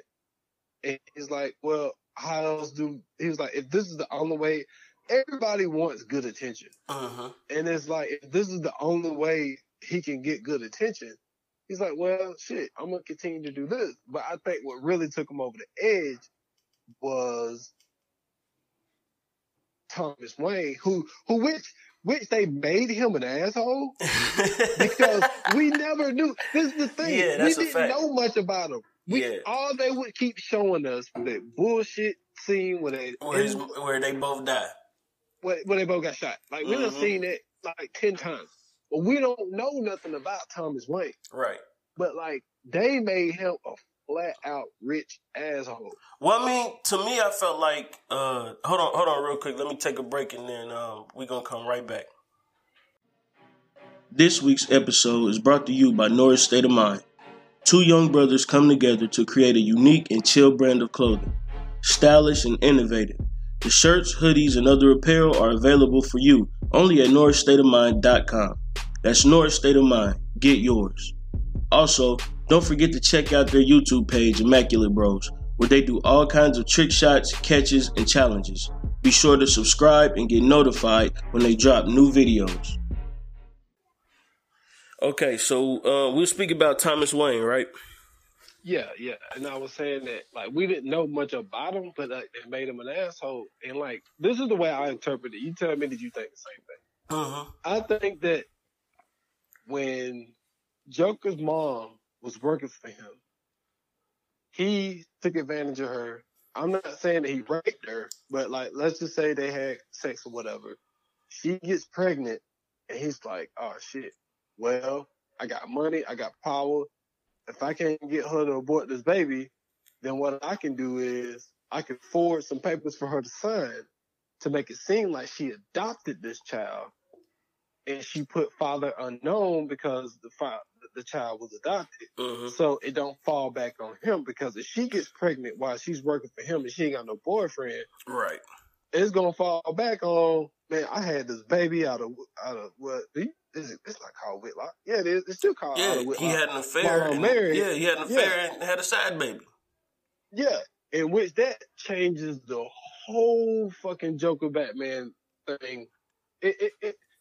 This whole story is flipped upside down. If in all actuality, they're really brothers. That's what I took. Yeah, well, see, the thing about the movie that I did appreciate was, in the totality of it all, there still is no origin story. Like, we still don't know, we still don't know certain aspects of his background that really made him become the Joker. Because they can say, like, okay, he became the Joker because he was getting bullied and he was getting made fun of.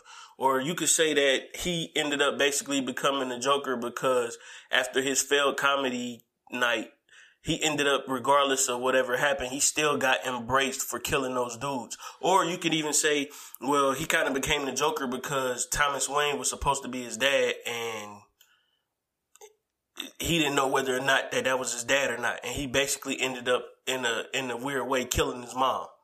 So when you see all the different aspects you could take from the movie, because that's why I said, to me, the movie was all right, but it didn't hit the spotlight because it was so much that they left unraveled. Instead of bringing certain shit together and having the actual certainty of certain things, like, it was so much that was left everywhere that it was just like, I don't know, man. To me, it was just weird. Like, as far as the Thomas Wayne thing went, I think that was something that the way that they did those scenes, I think that as far as the like figment of his imagination thing, I think that was a part of that. Like, his mom kept saying, like, maybe you should talk to him. Maybe you should talk to him. But if you think about it, if his mom was mentally or his mom was mentally unstable, that would make sense as to why he was that way too, right? Exactly. So to me, that's what I took from it. Like, oh, okay, so his mom really was crazy. So now it explains why he going through the shit he going through, because maybe it got passed down, or maybe it's just a genetic thing that he had to deal with. Because to me, I didn't feel like Thomas Wayne was his dad, only because, like, to me, I felt like that was something he could have kind of kept under wraps, being who he was at the time. Like Thomas Wayne is a big dog in Gotham. So he could have been like, yeah, you know what I'm saying, we had a situation going on, blah, blah, blah, blah, but he could have had like a relationship with him on the side, knowing that that's his son, or quote unquote his son. But just the way that Thomas Wayne was saying it, like, yeah, like, you don't even understand, do you? You adopted. Like, to me, it felt like she was attacking him and kept saying, like, that's your son. And she was crazy. So she was saying that Thomas Wayne and her had an affair when really it didn't. And in some kind of weird way, it probably affected Thomas Wayne's, you know what I'm saying, relationship with, I think her name Martha, with Martha Wayne. And then all of a sudden, like, even if you look at it like that, so if Batman and the Joker are brothers, this motherfucker got to be at least like, what, 15 years ahead of his brother? See, and I thought about that, and because I think that because we know that, you know, Joaquin Phoenix, as old as he is, I don't think that he was playing that age. That's what I'm saying. I think that he was probably in his 20s, which still would make him, because I think Bruce Wayne was like, what, 6? But see, that's what I mean. Like, in the movie, he had to be in his 20s. So if he was in his 20s, Bruce Wayne at the time when they showed him in that scene, he was like maybe like what, 8, maybe 10. Yeah, like that's a huge ass gap. Yeah, it is. It's a huge gap. And I could be wrong, because like you said, like all of that, like she could have thought all of that up in her head. Exactly. But at the same time, I think that the reason he ended up killing her was because he just felt betrayed, because she was the one person that he trusted.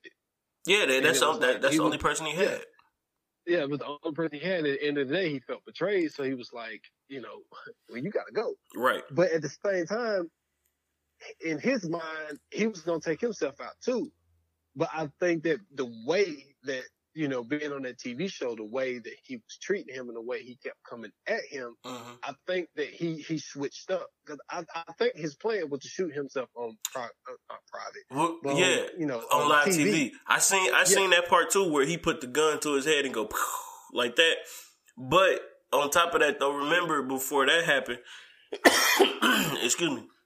Before that happened, remember he had the gun in his waistband, and he was supposed to say that little line or whatever, and then pull the gun out and then shoot him. But remember, he messed it up when he pulled the gun out. Yeah. So that's why I was like, nah, I don't think he was gonna kill himself, because even when he did it, it just didn't seem like, I don't know, it just didn't seem like probable. Like, he just the way he did it was like pow, and then it wasn't like no. It wasn't no nervousness around it when he faked that part. Like, it wasn't no nervousness, no nothing. He was just too certain of it. And that's why I was like, I didn't think he was going to do that.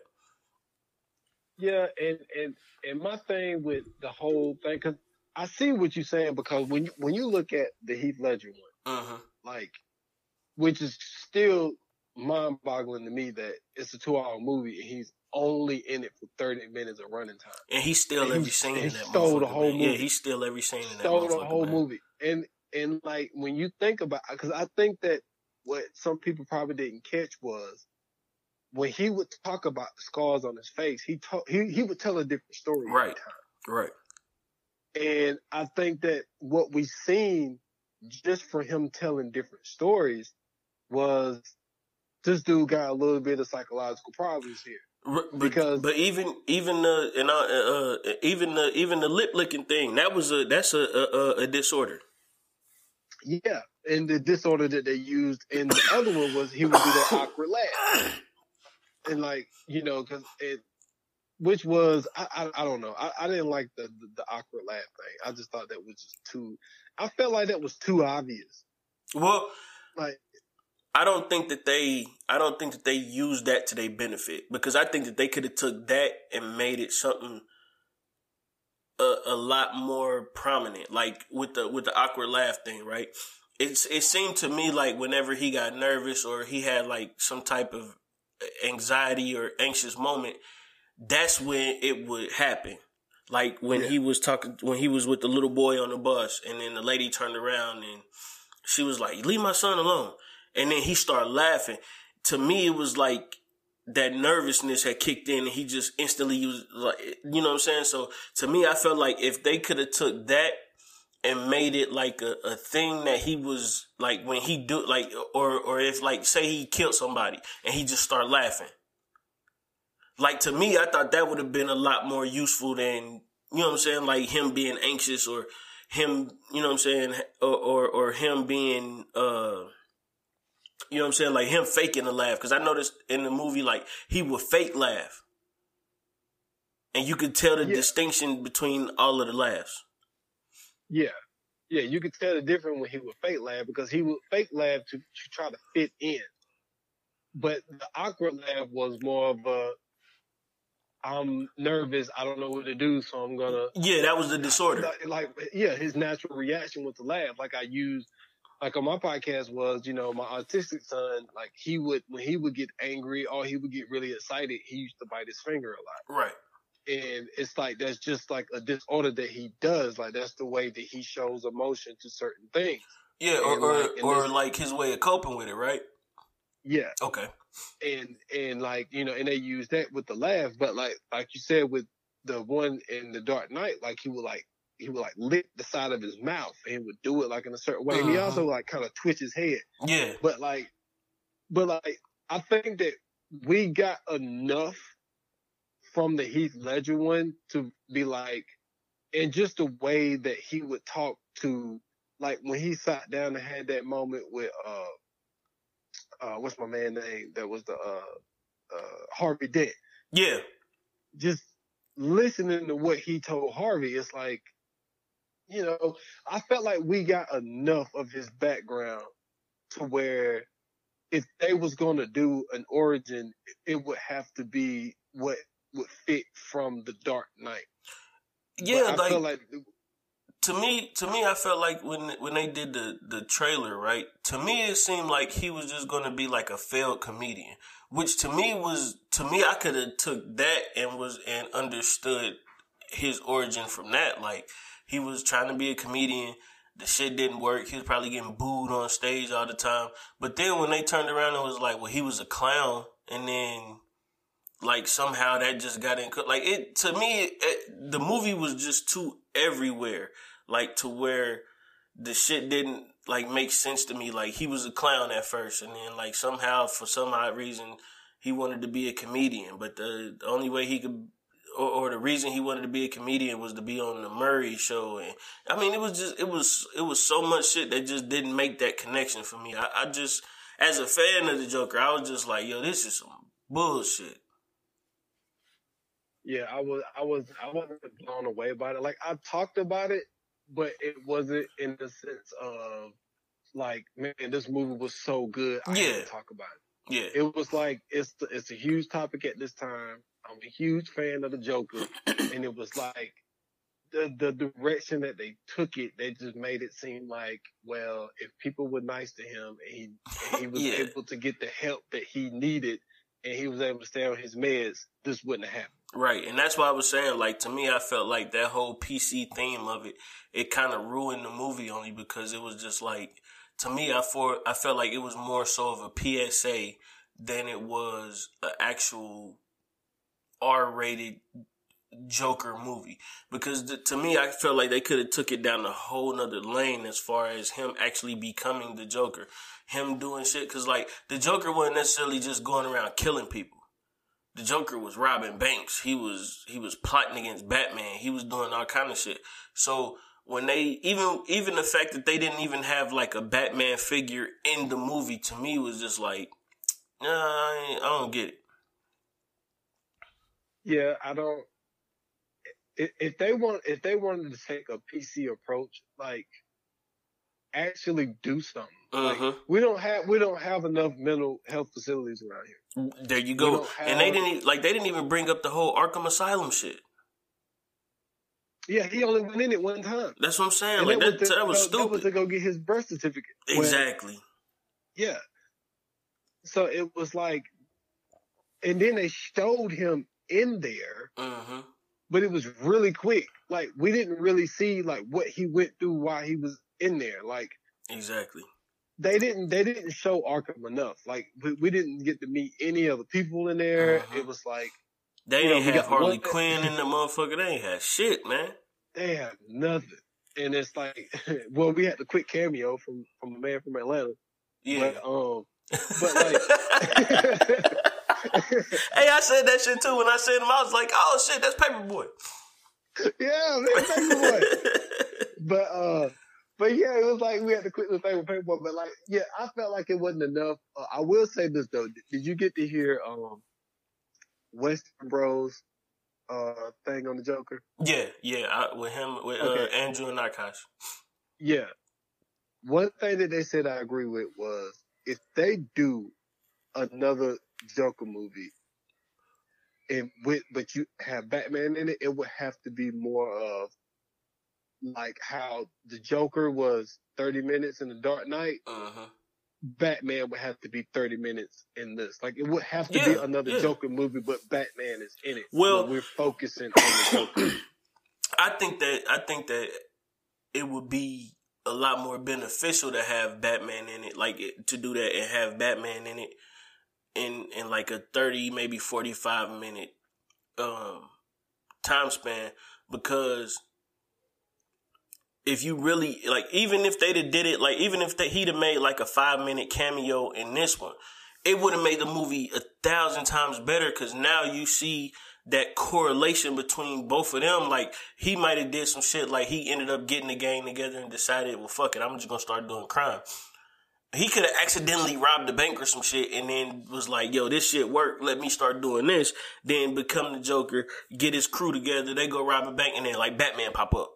You know what I'm saying? I mean, like, just for the small sake of it, like, to me, I just felt like they missed so many areas to where it would have really made it a great, not even just a comic book movie, but just a great origin story. Like, because if you know anything about the Joker origin story, the closest one that everybody uses is the origin story where he was Jack and he was he was a criminal. He ended up getting pushed over into the vat of chemicals and Ace Chemicals. And then that turned his mind crazy. It bleached his skin and all that shit, which was the origin story that they used in the original Batman movie with Michael Keaton and Jack Nicholson.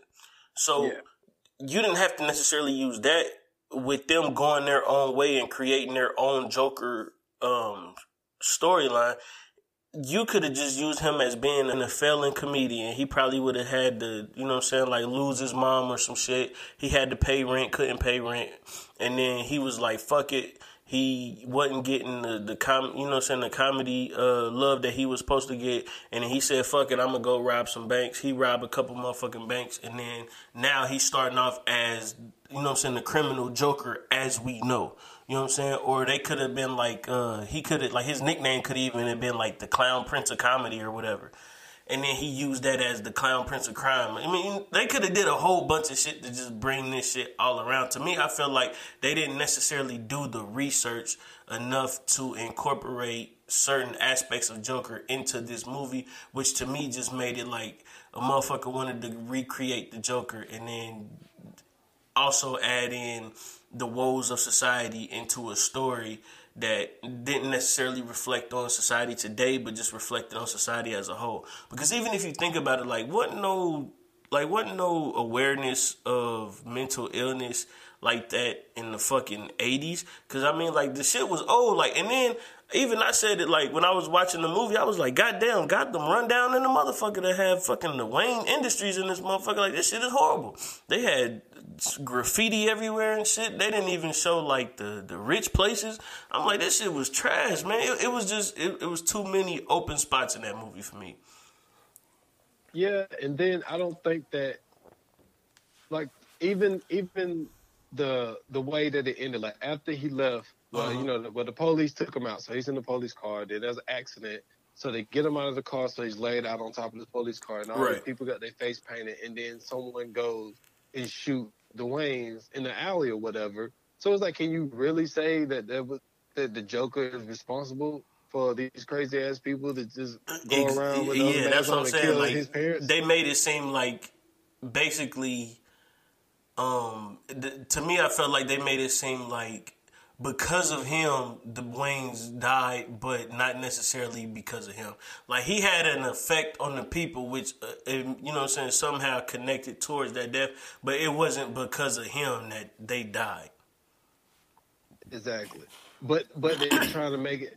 But the way it's the way they time it is Bruce being at the age that he is, and then it's okay, so now you're gonna have this vendetta against the Joker because the same night that he shoots, this man on TV, and then all of these people who gravitated towards him wanted to go out and commit all these crimes, and they killed his parents that same night. It's oh no, man, that's a lot of circumstantial.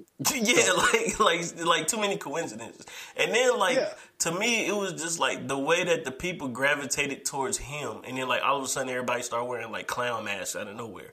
I'm like, man, get the fuck out of here! What the fuck? How the fuck did this happen? Okay, he shot 3 people on. He shot 3 people on the subway. And then all of a sudden, the whole goddamn city is behind him.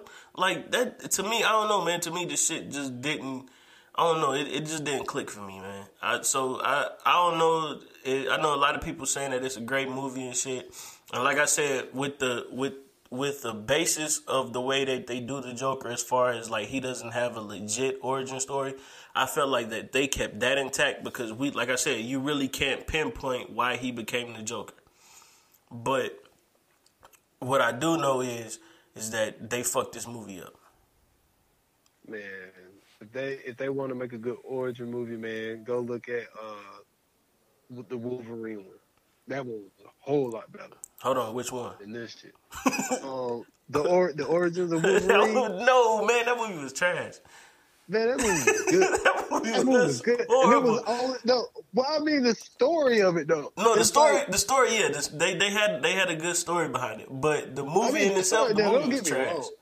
Oh yeah, come on, man. Will.i.am was trash. No. I'm gonna tell you why it was trash. To me, at least, the movie was trash because I bought it on bootleg, and when I bought it on bootleg, and this is all my fault though. Well, when I bought it on bootleg, they had a scene in the movie, right, at the end where he's fighting whatever the thing is. It's basically Deadpool. He's fighting Deadpool, but they took Deadpool and created the what was it? He was everything, man. He was taking DNA from everybody. But he was supposed to be Mutant X or some shit like that, right? That's what they were supposed to be making him in the movie. And he had the laser beams in his eyes and everything, right? So you know how when they CGI shit, they do it on the computer. In the scene where he uses his laser eyes to destroy that little thing that they sitting on, it would turn into that. Whatever they did on the computer would be on the screen. So it wouldn't even be the characters. It was 2 gray dudes, and then it was a gray thing, and then so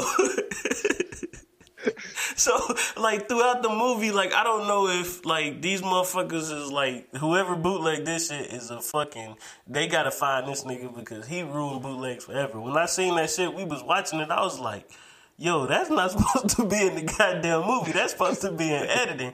And I seen that shit and I just started laughing like, oh, damn, this shit is crazy. I mean, like, I seen behind the scenes shit that I wasn't supposed to see on that bootleg. Like, that whole bootleg was fucked up. So when I finally seen the real movie on FX finally, and I watched it, the only thing I do now is every time at the end of that movie where, like, he tried to knock him off the thing and then he used his eyes and shit, I laugh because I keep remembering the CGI shit that I saw. So I'm like, that shit was hilarious, man. But yeah, what you need to do, you need to find the dude that made that bootleg and be like, look, you need to go get some inside sources on some other shit that I was for real, because I seen all kind of shit, man. No, I just mean like as far as Wolverine actually killing his own dad. The dude that he thought was his dad wasn't his dad. Right. And then the dude that was, then he got this brother Sabretooth. And Right. Okay, they go through all of these fucking wars because they don't know what else to do. They want to fight. So it shows them going through all of these wars and shit. But I mean, like, skip the whole plot of the shit. I'm talking about, like, when they showed that part. Yeah, like that. Like you said, the actual story was good. Yeah, and then, like, towards the end, because it's like, why is this dude so hung up on fucking Jean? And it's because the girl that he was in love with, you know, she looked like Jean. Yeah. And so then when they took his memory away, and then he finally met the real Jean or whatever, it explains him being obsessed with her because it's probably the only thing that he could remember was because his memory was taken away. Right. So it explains why he was so obsessed with Jean and why he was so in love with Jean and how he could never let her go. Because that's the only thing he had as far as everything else before he got his shit wiped. Yeah, exactly. See, that's what I'm saying. See how that makes sense? Like, nobody can put no shit like that in the Joker. Oh, he killed his mom, so he went crazy. No, motherfucker. That shit don't even... Like, I don't know, man. Just that, to me, the movie, it just wasn't what I thought it was going to be, man. I'm going to go back and watch it when we get done just to, you know what I'm saying, if I can see anything, man. But if you guys that's listening, man, if y'all have any input on the Joker, y'all want to say something, y'all already know, man. Hit me up at Scoots Bronson on Twitter. You can hit S. Foster up at SDOT Foster 8 on Twitter, and let him know, you know what I'm saying, your ideas as well.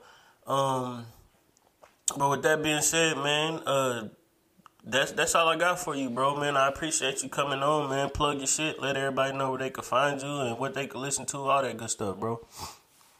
All right, like he already said, the Twitter, the handle is also the same thing on Instagram. You know, say it all out as S.Foster8. Follow the Stolen Time Facebook page at Stolen Time Podcast. That Stolen is STOL''N. Also, like I told him, I dropped a 28 minutes or less. That's the last episode I have up where I spoke about the Joker movie. And also spoke about the Wu-Tang docuseries. So all that stuff is on the same Stolen Time podcast page. My stuff is on iTunes and it's on SoundCloud. All right, man. And I want to thank you for coming on, bro. I do appreciate you, man. And we're going to have to link up about some other stuff very soon. I got something I want to work with you on as far as some sports stuff too, man. So I'm going to talk to you later. Like I said, man, thank you for coming on, bro. I appreciate y'all. Y'all go give my man a follow, man. Follow this guy, man. Go listen to his podcast, bro. He does amazing fucking work. And with that said, bro, thank you again, man. All right, appreciate it, brother.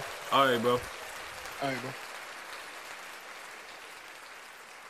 Yeah, man, that's my guy, man, S. Foster. I appreciate him. Man, listen, bro, it ain't enough words I can say about that dude right there, man. He does amazing work on his podcast.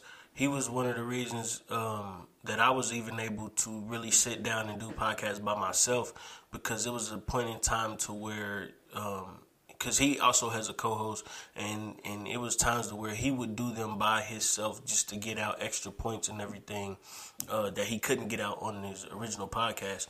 And, you know, when you can have that kind of influence on somebody and you can have that kind of inspiration on somebody, Man, that's one in a million, man. So salute to him, man. I thank him a lot, bro. He always come through for me, man, and he does, you know what I'm saying, so much work, and he really puts a lot of love and effort into what he does, and I appreciate everything that he does for not just me, but just podcasting in general. So salute to him. And man, with that being said, we don't have any listener mail this week. But you already know, if you want to send in any listener mail, you can hit up the email at alreadyhomepodcast.com, and you can send us questions. If you want some advice, you could give us that. If you want to just talk about some shit, or if it's a topic that I didn't mention that you want to hear, man, hit us up, man. alreadyhomepodcast@gmail.com, and then we can do that in the listener segment. So, I'm sorry, listener mail segment. So, with that being said, I'm going to go ahead and go to the last word.